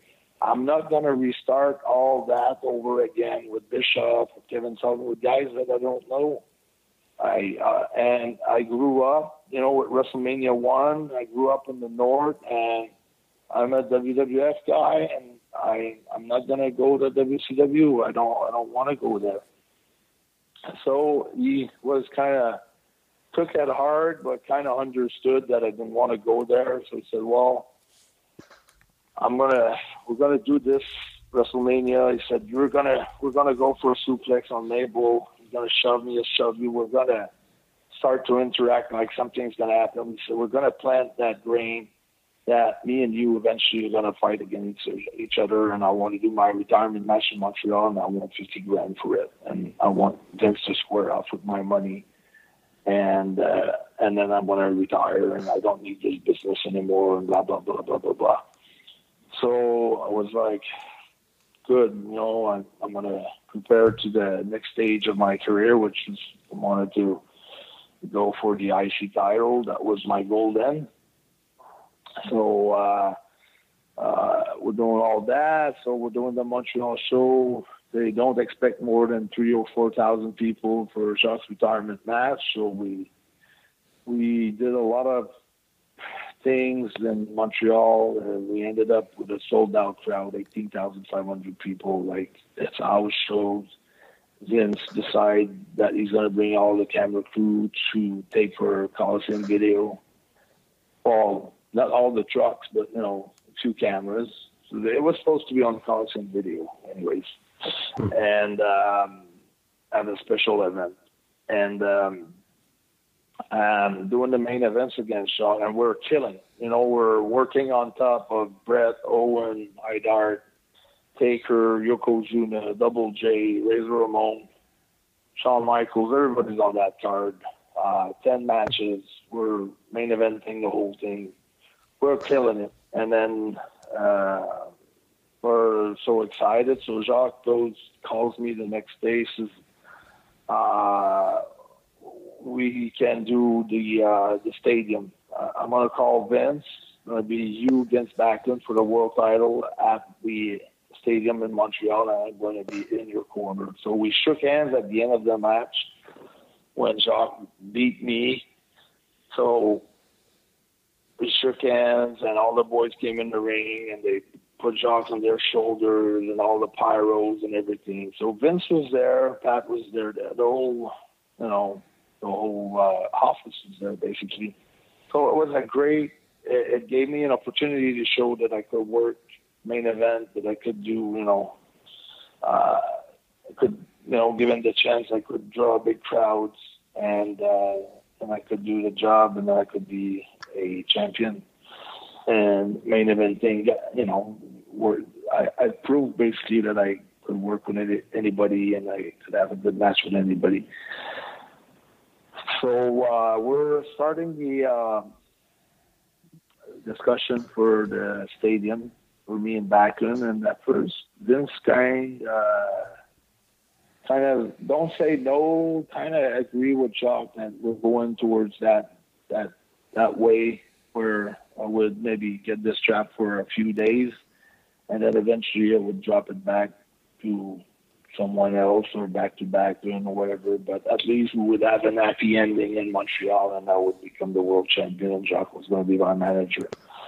And when Macho Man left the WWF as a color commentator, and he went as a wrestler for Turner and WCW, Vince was so pissed, and he called Jacques, and he said, Jacques, we can't do that show anymore. And Jacques said, what do you mean we can't do that show? He said, we don't have what it takes. I just lost Macho Man, and he was losing other guys to WCW.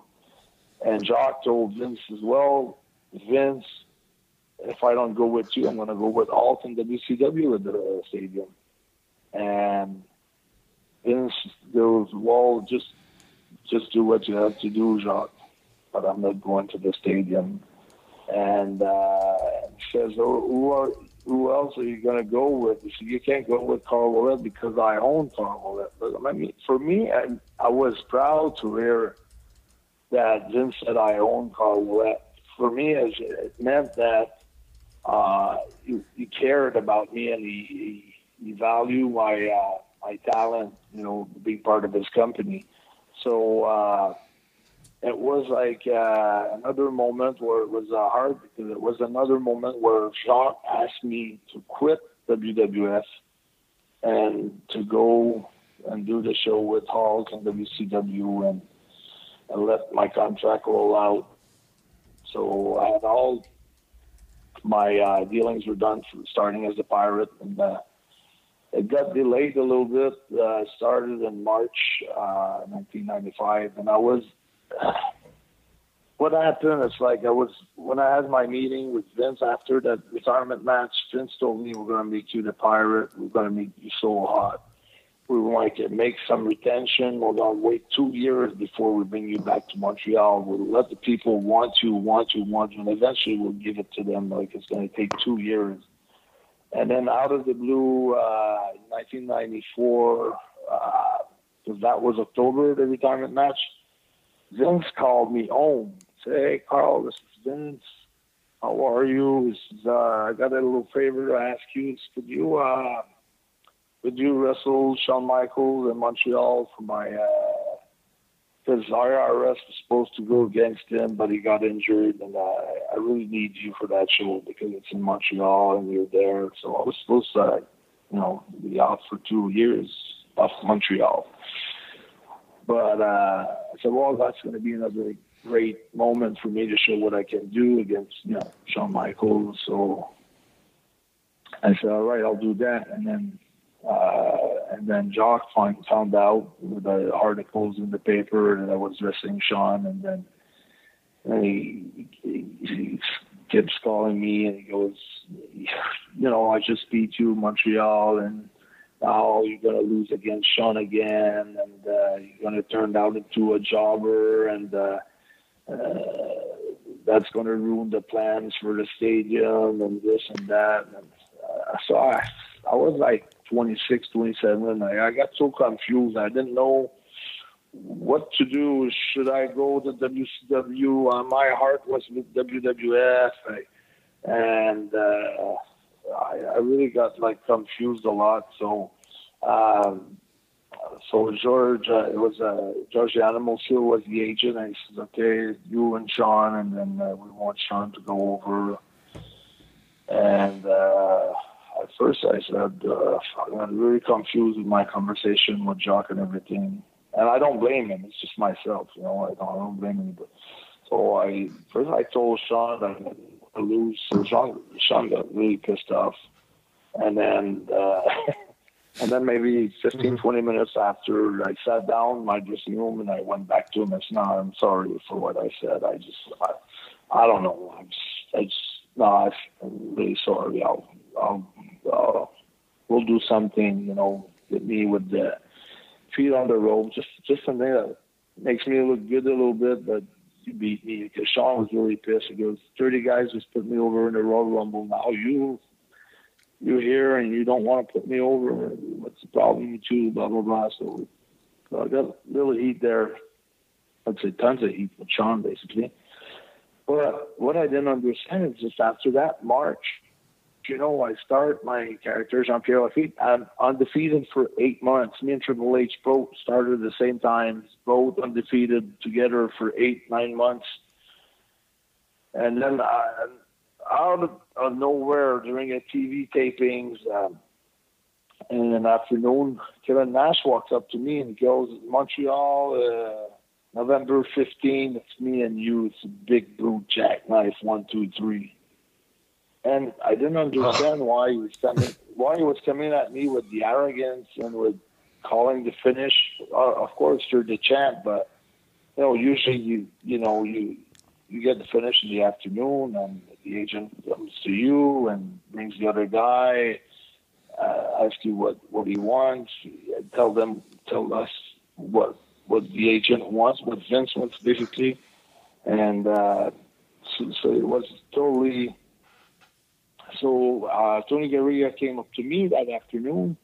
I was there early, and he goes, yeah, you big Kev, big blue jackknife, for 13, 14 minutes. And then I had been wound up by the boys during the whole time. And, having also two things in my mind. The Bob Backlund match that was taken out of, basically a world title that was taken out.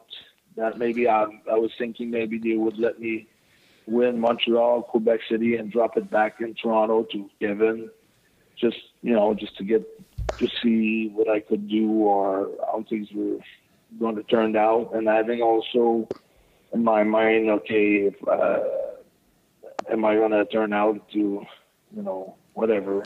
And then I just got worked out with all the boys, traveling with all the boys, and the clique had so much heat, and I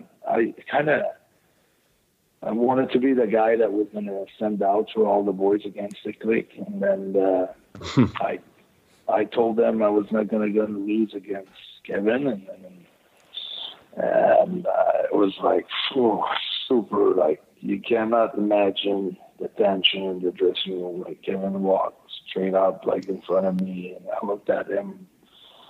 And I guess you don't want to lose tonight. So I'm not losing. I'm going to lose, but take my bag right now. I'm going home. You won't have any main events. So, and Vince was calling, and Gurria came up to me. Briscoe was talking to me over the phone, everybody, and I never changed my mind. And it was sold out at the curtain. So that's why. And then the next day, everybody was calling me. You should apologize. Blah blah blah blah blah blah blah blah. So the next day, I kind of regretted what I've done the night before. So I was full of good intention. Sorry, Kevin. Made a mistake last night, and then I hit a leg drop from the top rope, and I got it right on the nose by accident. But he thought it was potato, intentional potato, and then the whole thing was messy. Because all the boys came out of the dressing room. They were all on the Nordique bench that was in Quebec City. They were all on the boards. Come on, kill the shit out of him, beat him up, kill it. And Montreal was the same thing. So it was like super crazy. And we went to Europe for 2 weeks. Was going over Aldo Montoya every night, and they were looking at me in the bus. They hated me for going over every night, and their buddy, just incredible. Aldo, and and as soon as we hit the States, I think it was Cleveland, Ohio, or something like that. Big meeting. Was like maybe 1,500 people for our show. No reason for Vince to be there. Vince shows up. 9 of the top guys got a meeting with Vince, and for reading that in Sean's book, they were getting rid of people, and they wanted to get rid of me. And Vince, no, I will handle Carl. We're not getting rid of him. I'll keep him. I will handle him. But after that meeting, I was getting jobbed out every night. But I should have, I should have been along with that program, because when Triple H is at curtain call, he got jobbed out for a year in a row and got beat by the Ultimate Warrior in 12 seconds at WrestleMania. But he went through it and passed on to that test, and then they kind of rebuilt around him anyways after that.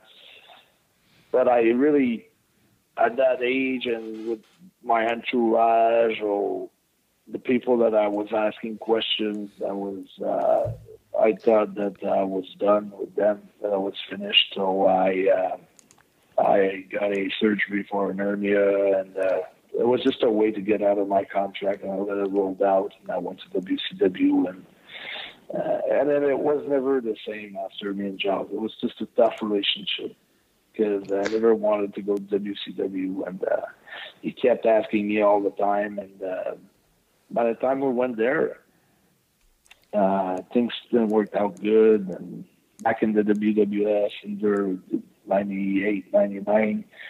And I just think that Brawl for All was just a revenge for the whole thing, what happened with Kevin. I think they probably had fun thinking about Steve Williams beat the shit out of Carl. So that's the way I look at it. But I'm not so sure. Well, to your credit, and a lot of people may not be aware of this, that retirement match you talked about that you worked with Jacques. Obviously, Jacques is a legend in Montreal. And in my research for this interview, I saw this, and I was quite taken aback. That was the same week as the Hulk Hogan Ric Flair match WCW ran, where Flair put his career on the line. And just so people understand this, you and Jacques drew a bigger house than that Hulk Hogan Ric Flair match, which is pretty insane to think about. So when people hear everything you just said, you know, you in Montreal is quite a big deal, right? I mean, that's what it all boiled down to. It's you in Montreal. It's kind of, you know, a little bit like what we heard with Bret Hart, what would go on with Bret Hart later on with him not wanting to lose in Canada. Yeah. Oh, well, we were on as the Quebecers. Like, we outdrew any city for our shows. I'd say we would be in Vancouver or Pittsburgh, or for a house show we would have like sometimes in '93. I mean, when I first started in '93, we did good house shows. I think the Garden was good, Philadelphia was good, Chicago, but eventually it went down a little bit. In Montreal, we always had like 8,000. The first time we wrestled the Steiner, it was probably 12, 13,000. Sometimes 10,000. The Smoking Guns, the Head Shrinkers was like 15,000. We always had like, you know, good crowd. Like we were really drawing good at the Forum, you know, as the Quebecers. And then when we lost the title against the Head Shrinkers in Vermont, which is not too far with Montreal, everybody came from Montreal to. They thought we would retain the titles. That's when we really finished that angle where, well, kind of. That was another thing where me and Jacques didn't get along in the ring. And then in Montreal, I totally turned. Jacques did the job, and I got mad at him, and I started booting him. And then it was like I turned heel and snapping the fingers. I just turned heel. And then the whole build up to the retirement match was insane. And yeah, I mean. I didn't even know that we had beat crowd-wise. We had beat like Hogan and Flair. You just confirmed me. You know, I just found out now. But yeah, it was. Anyway, nobody in the office. Everybody was saying it was not going to be. I remember having that talk. Me and John talking to Patterson, and he said we won't draw more than 5,000 tops, and we told them we're going to sell out. And then we got to say though that at that time Vince was still in good terms with Vince. We did a show on one of the top radio show in Montreal with some hockey players from the Montreal Canadiens and good hosts and things like that. And me and Jacques got into an argument. We're working the guys, and then they have Vince getting on the line talking with them about the fight and everything. And then Vince said something, and Jacques, and so we kind of all got together on a plan, and we worked those guys. And me and Jacques started pushing each other in the radio room, and everybody thought it was a shoot. Like, we really worked it as a shoot, and everybody bid on it. Like, they all bite. So it was one of the wrestling matches. Like, you didn't have internet back then. Every newspaper from hockey, baseball, the top columnists were there, plugged in with their laptop, and we're making front pages, back pages from every major newspaper, TV news, radio news. We're more popular than the Montreal Canadiens or the Montreal Expos at that time. I mean, it was a solid. I did a public workout just with weights in a gym, and it was like 400 or 500 people outside lined up to get into the gym. The gym was sold out. I mean, we couldn't move. Everybody was outside on the windows. It really looked good. I mean, it was big. So that's why Jacques really thought that we could sell out the stadium for a world title. And that's why, like, this year, when I won the title with Ring of Honor, things got so hyped up here in Montreal that everybody thought that we could put 20,000 people for a world title defense with Ring of Honor, which I think would have been super good for Ring of Honor to have that kind of publicity, because I think that would have kind of translate into what All In did in Chicago, you know, for Cody and the Bucks, and Ring of Honor was part of it, but I think, you know, it was promoted as Cody and the Bucks promoting it. But I think that would have done the same thing for Ring of Honor. But we didn't have any.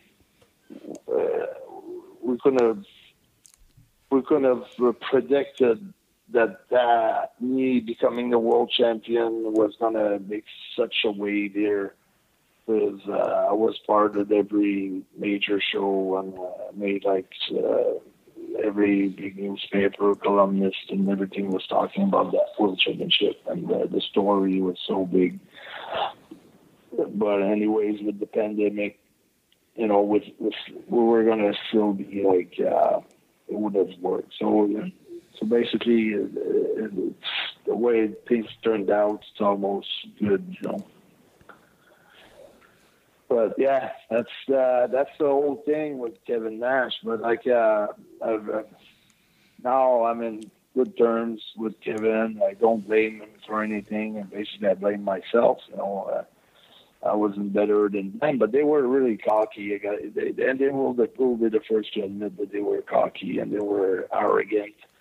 But I felt, you know, when you get in a big business, it's so much at stake: money, fame, and glory, and all this, and a lot of egos are involved. It's very competitive, and a lot of jealousy, and there's so many traps. You know, the traps of, you know, being a star, and then eventually, as things start to go to your head, you start to believe in not believing in yourself like I believe in myself, but believe that you're maybe better than everyone else, not the wrestlers, but the world itself, you know, like better than the 9-to-5 worker, the 8-to-5 or 8-to-4 worker, or the construction guy, or basically all the fans that are encouraging you to become who you are. You start thinking that you're better than them, and then there's a lot of things that you have to go through it to realize all the traps that are there waiting for you. And then just I was watching. I'm a big fan of Luc Besson, the producer, the filmmaker. You know, we got done Taken 1, 2, 3, the movie Taxi, and The Fifth Element with Bruce Willis, and we had done like tremendous good films. And he was, you know, I was listening to what he's been through lately. Like, girls were going out with him, like he had like mistresses, and they thought that they would have a chance to be in one of his movies. And he said that, listening to his interview last night, that he didn't know that he had so much power that those girls wanted to. Maybe he's just playing the game, but it's just to tell you that how it becomes, you know, when you become famous and you get power a little bit, and sometimes, you know, your attention drift away, and then you're more focused on the girl at the bar, that you were focused on getting the world title and things like that, and you're starting to, you know, take it easy a little bit more, so you're not so much focused, and then a bunch of things, you know, that fumbles into other things that makes you make the wrong decisions. Or maybe I thought it was more that they needed me more than I needed them. I don't know what it was, but I was just young and really not much experience about something big like that. And I just mishandled the situation. But it was certainly, I've regret, but I can only learn from it. I cannot change the past. So that's why I'm trying to adjust, like I said, and but just to become a better person and work on myself, just to be able to achieve what I wanted to achieve and stop blaming the whole world for the things that I did wrong. Because most of the times, you hear guys, it's Pat Patterson's fault, it's Vince McMahon's fault, it's this guy's fault, it's the Booker's fault, it's everyone's fault, but nobody's looking at himself in the mirror. So I just felt like I had to look at myself in the mirror and really refocus on my goal and stop blaming the whole world for my misfortune. I think we got two more questions for you, and I can't let this interview end without asking you about this one. So Kyle mentioned Bret Hart a minute ago and comparing the situations in Montreal. So you worked with Bret Hart at the third ever In Your House. I think it was in Saginaw, Michigan, September 95. It's just a fantastic match. If the listeners haven't seen that match, look it up on the WWE Network. But overall, you just had a really good program. You stole Bret's classic leather jacket. And for me, growing up, my formative years as a wrestling fan was basically the entirety of the 90s. I'm 36 years old. So this was a very memorable feud and program for me. So I want to ask you, because the ultimate question in school among the wrestling fans during that period, was always, who's better, Bret or Shawn? So I got to know, do you have a higher opinion then of Bret Hart due to like the great work that you guys did together? I know you've been in the ring with both of them. How would you compare Bret and Shawn as workers? Who do you have the higher opinion of? I think that it kind of, without tremendous respect for Bret, I really love his work. I've had tremendous matches with him, and I hated Shawn at the time, but I never said that he wasn't a great worker. But it was like he could have like a great match, and then he would come back and towards like the monitors or in the locker rooms and say, "Try to top that." Like he was so arrogant, like, oh no, he was loud and he was bragging, but he was performing too. He was delivering, but he was like everything that he would, someone would keep for himself. Like he would just say it loud. And then I've seen like, he had done like some, like, I mean, that time that they were like, just messing around, Chris Candido, Sonny, like I couldn't believe, like I think it was a TV taping one time, and then Candido's with Sonny, and then off the air, they're in the air they're doing something with Shawn, where Shawn kind of kicks out Candido out of the picture, and the show finished with Shawn and Sonny in the ring together. But after that, like Shawn kisses her, put her on the ring, goes over her, does some push-ups on top of her, like almost like he's doing her, and Candido's watching the monitor and he's like in pain, he's like sad that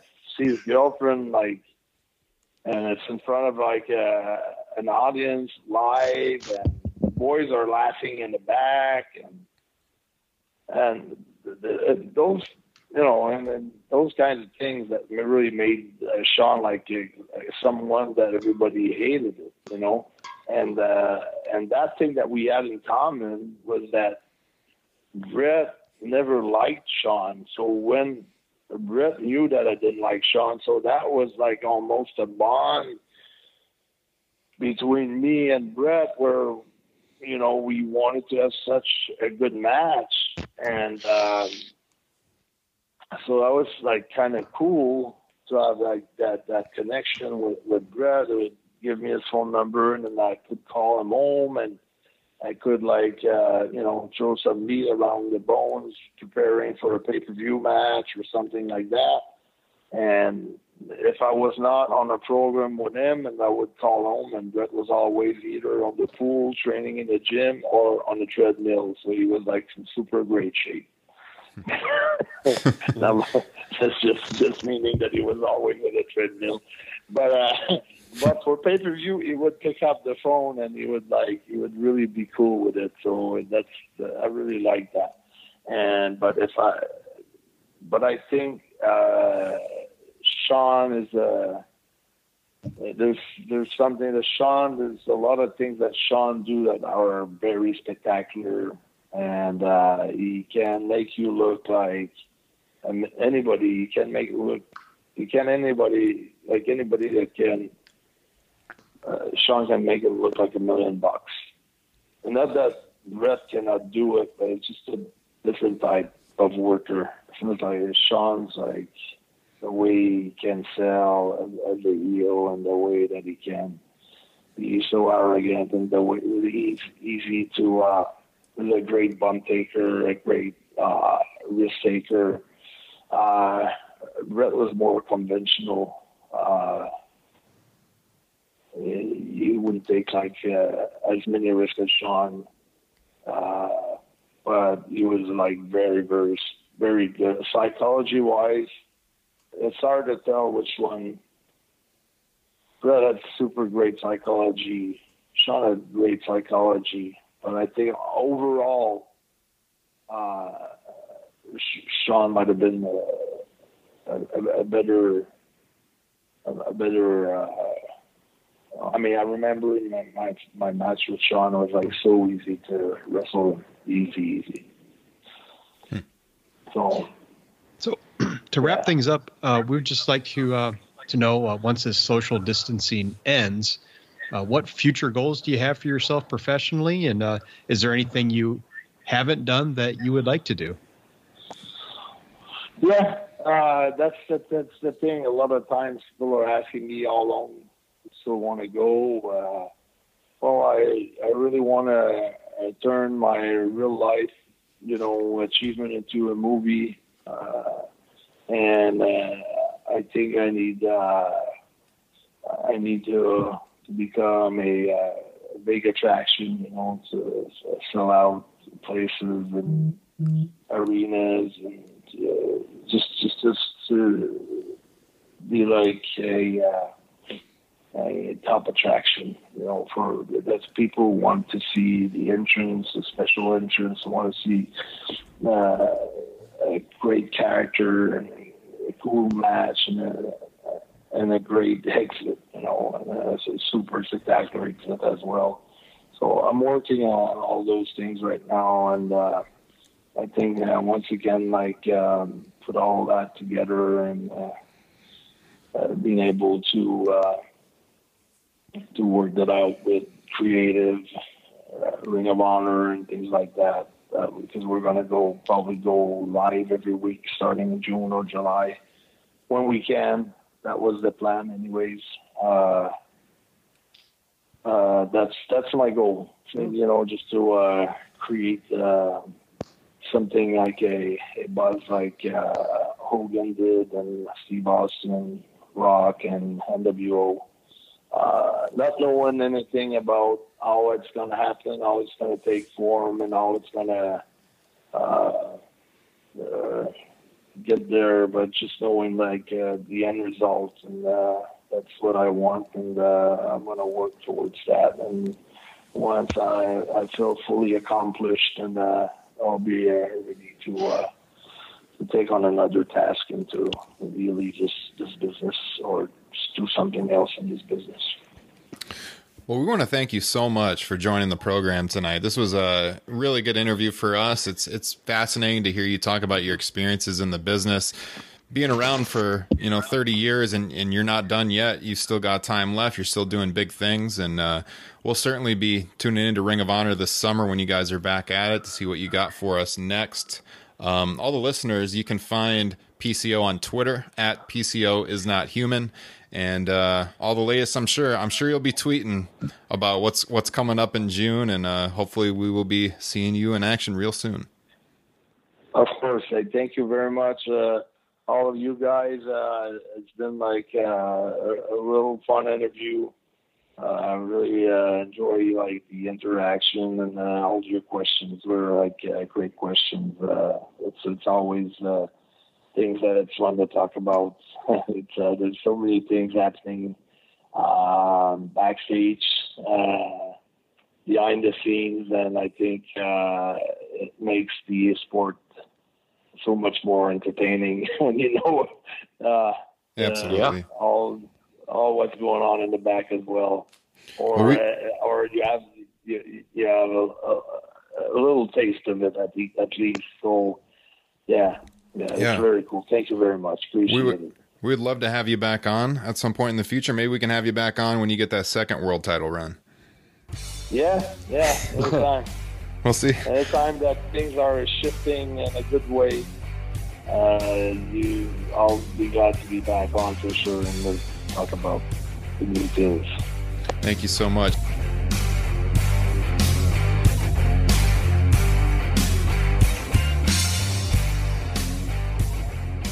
So there you have it. PCO, been around the wrestling business for over 30 years. Lots of great information there. Hopefully you guys enjoyed that. We're looking forward to doing more interviews in the weeks ahead, so stay tuned to the broadcast. But with that said, it is now time for the signature Kyle Ross, I Love This Sport deep dive of the week. Take it away, Kyle. Well, got to thank Justin for this week's deep dive. And I'm thanking Justin because, we text all throughout the week, and Justin always likes to text Mount Rushmore ideas. And some of those make air, obviously. I've gotten a lot of texts from listeners saying they've enjoyed those. So hopefully we'll maybe have some more coming. But I'm going to round out a Mount Rushmore that I've actually already started in previous deep dives. So Justin texted us, what was it, last weekend, over sometime over Saturday or Sunday, I think it was, Mount Rushmore of six-man tags. And I thought that was quite an interesting question. And I had realized that over the last month or so, I'd actually given out two six-mans in previous deep dives. The All Japan Pro Wrestling six-man that occurred on April 20th, 1991. Since it was on 420, I recommend that everyone watch accordingly. That would be Misawa, Kawada, Kobashi against Saruta, Taue, and Fuji, for those keeping score at home. I also, very recently, 2 weeks ago, talked about the ROH Dragon Gate six-man. And then, lo and behold, another gift we got from Ring of Honor, not just the PCO interview, but Ring of Honor made that match available on its YouTube channel for free. And what was interesting about that is on the deep dive, I told people, I was like, I don't really know where you can watch this. Mm-hmm. I got the DVD, but and lo and behold, a few days later, it shows up for everyone to watch. I watched it immediately. I tweeted out the link. You can check that out at TRP Kyle.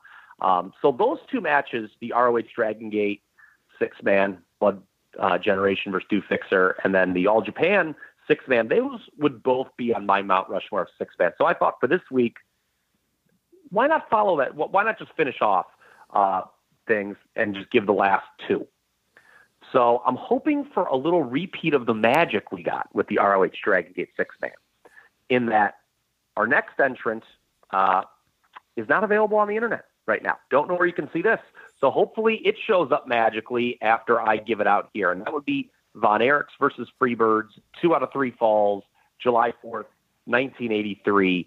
Absolutely unreal heat in this one. This was the height of world-class championship wrestling, their best year, obviously, and probably the best match in the history of that promotion. My fourth and final member of the Mount Rushmore six-man tags would be the Shield and the Wyatt family from WWE Elimination Chamber 2014. So two deep dives for you to make this week. I'm sure a lot of you have seen the Shield versus Wyatt family match. Watch it again. If you have, watch it for the first time if you haven't.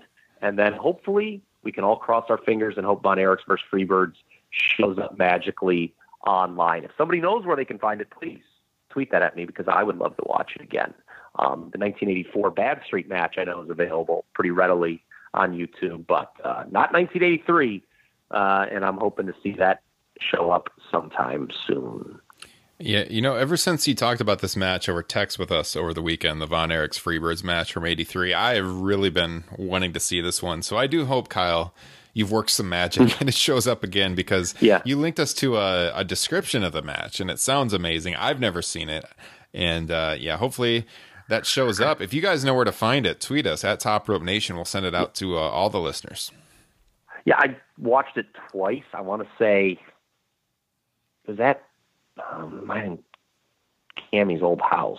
So I want to say it was like, I don't know, 5 years ago, 6 years ago, I watched it like twice in the same week. I found it and was very happy. And then a buddy of mine came over. I was like, dude, you won't believe what I found. Let's watch it. Then kind of disappeared not long after that. So would love to see it reappear online. And since it took place in Fort Worth, it is not available on the network, if you're wondering that, in the World Class section. The Fort Worth stuff is not shown on those TV episodes. That's only stuff from the Sportatorium, those tapings in Dallas. All right, so very nice. Inspired by Justin Joint and his Mount Rushmore topics. There's Kyle's Mount Rushmore of six-man tags. Justin, thank you for the topic, because those are some excellent matches to watch. Yeah, you're welcome. All different, too. Yeah. All very different, even though they're all six-mans. They're all different six-mans. So, after I kind of came to my answer, I remember I texted Justin, I'm kind of really admiring my answer here. So I wanted to give it out. Yeah, patron of the show, Tim, he was at that Elimination Chamber show in 2014. Got to throw that out there. Oh, yeah. That's off to him. Yeah, absolutely. So he'll be excited, Kyle, that you picked that one for your Mount Rushmore. And I also want to throw a shout out to all the patrons of the show, all of you that have been supporting us over on Patreon. It's the best way to support the show and help us continue to grow what we've been doing here since the summer of 2016. Crazy, guys, that it's almost been this summer 4 years since we started this broadcast. But shout out to Derek, Gabe, Jake, Kyle, Tim, as I mentioned, Liam, Ryan, Sean, and Greg. Always appreciate your support. You can get a hold of us, as I said, at Top Rope Nation on Twitter. We are also on Instagram, Facebook. You can find me at Ryan Droste on Twitter. That's DROSTE. Kyle, where can they find you on Twitter? At TRP Kyle. And Justin? At Justin Joint. Yep, there you go. I think you're right. Justin just took a little break from social media, so he's got to think about it. But he'll be around. Yeah. Tweet him. Is there a question mark in that handle or no? I am Ron Burgundy. I am Justin. Maybe you should change it to I am Justin Joint. No, yeah, it's at Justin Joint, JOYNT. So with that said, hope you enjoyed the interview, all the discussion on the situation at WWE. We will be back with you next week, episode 139. Let us know what you think. Tweet us, send us an email, topropenation@gmail.com. And like I said at the beginning of the broadcast, leave us those 5-star reviews.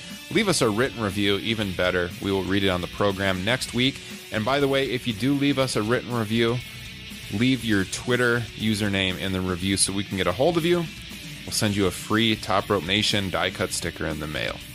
So with that said, I am Ryan Droste here for Justin Joint and Kyle Ross. We'll catch you guys next week.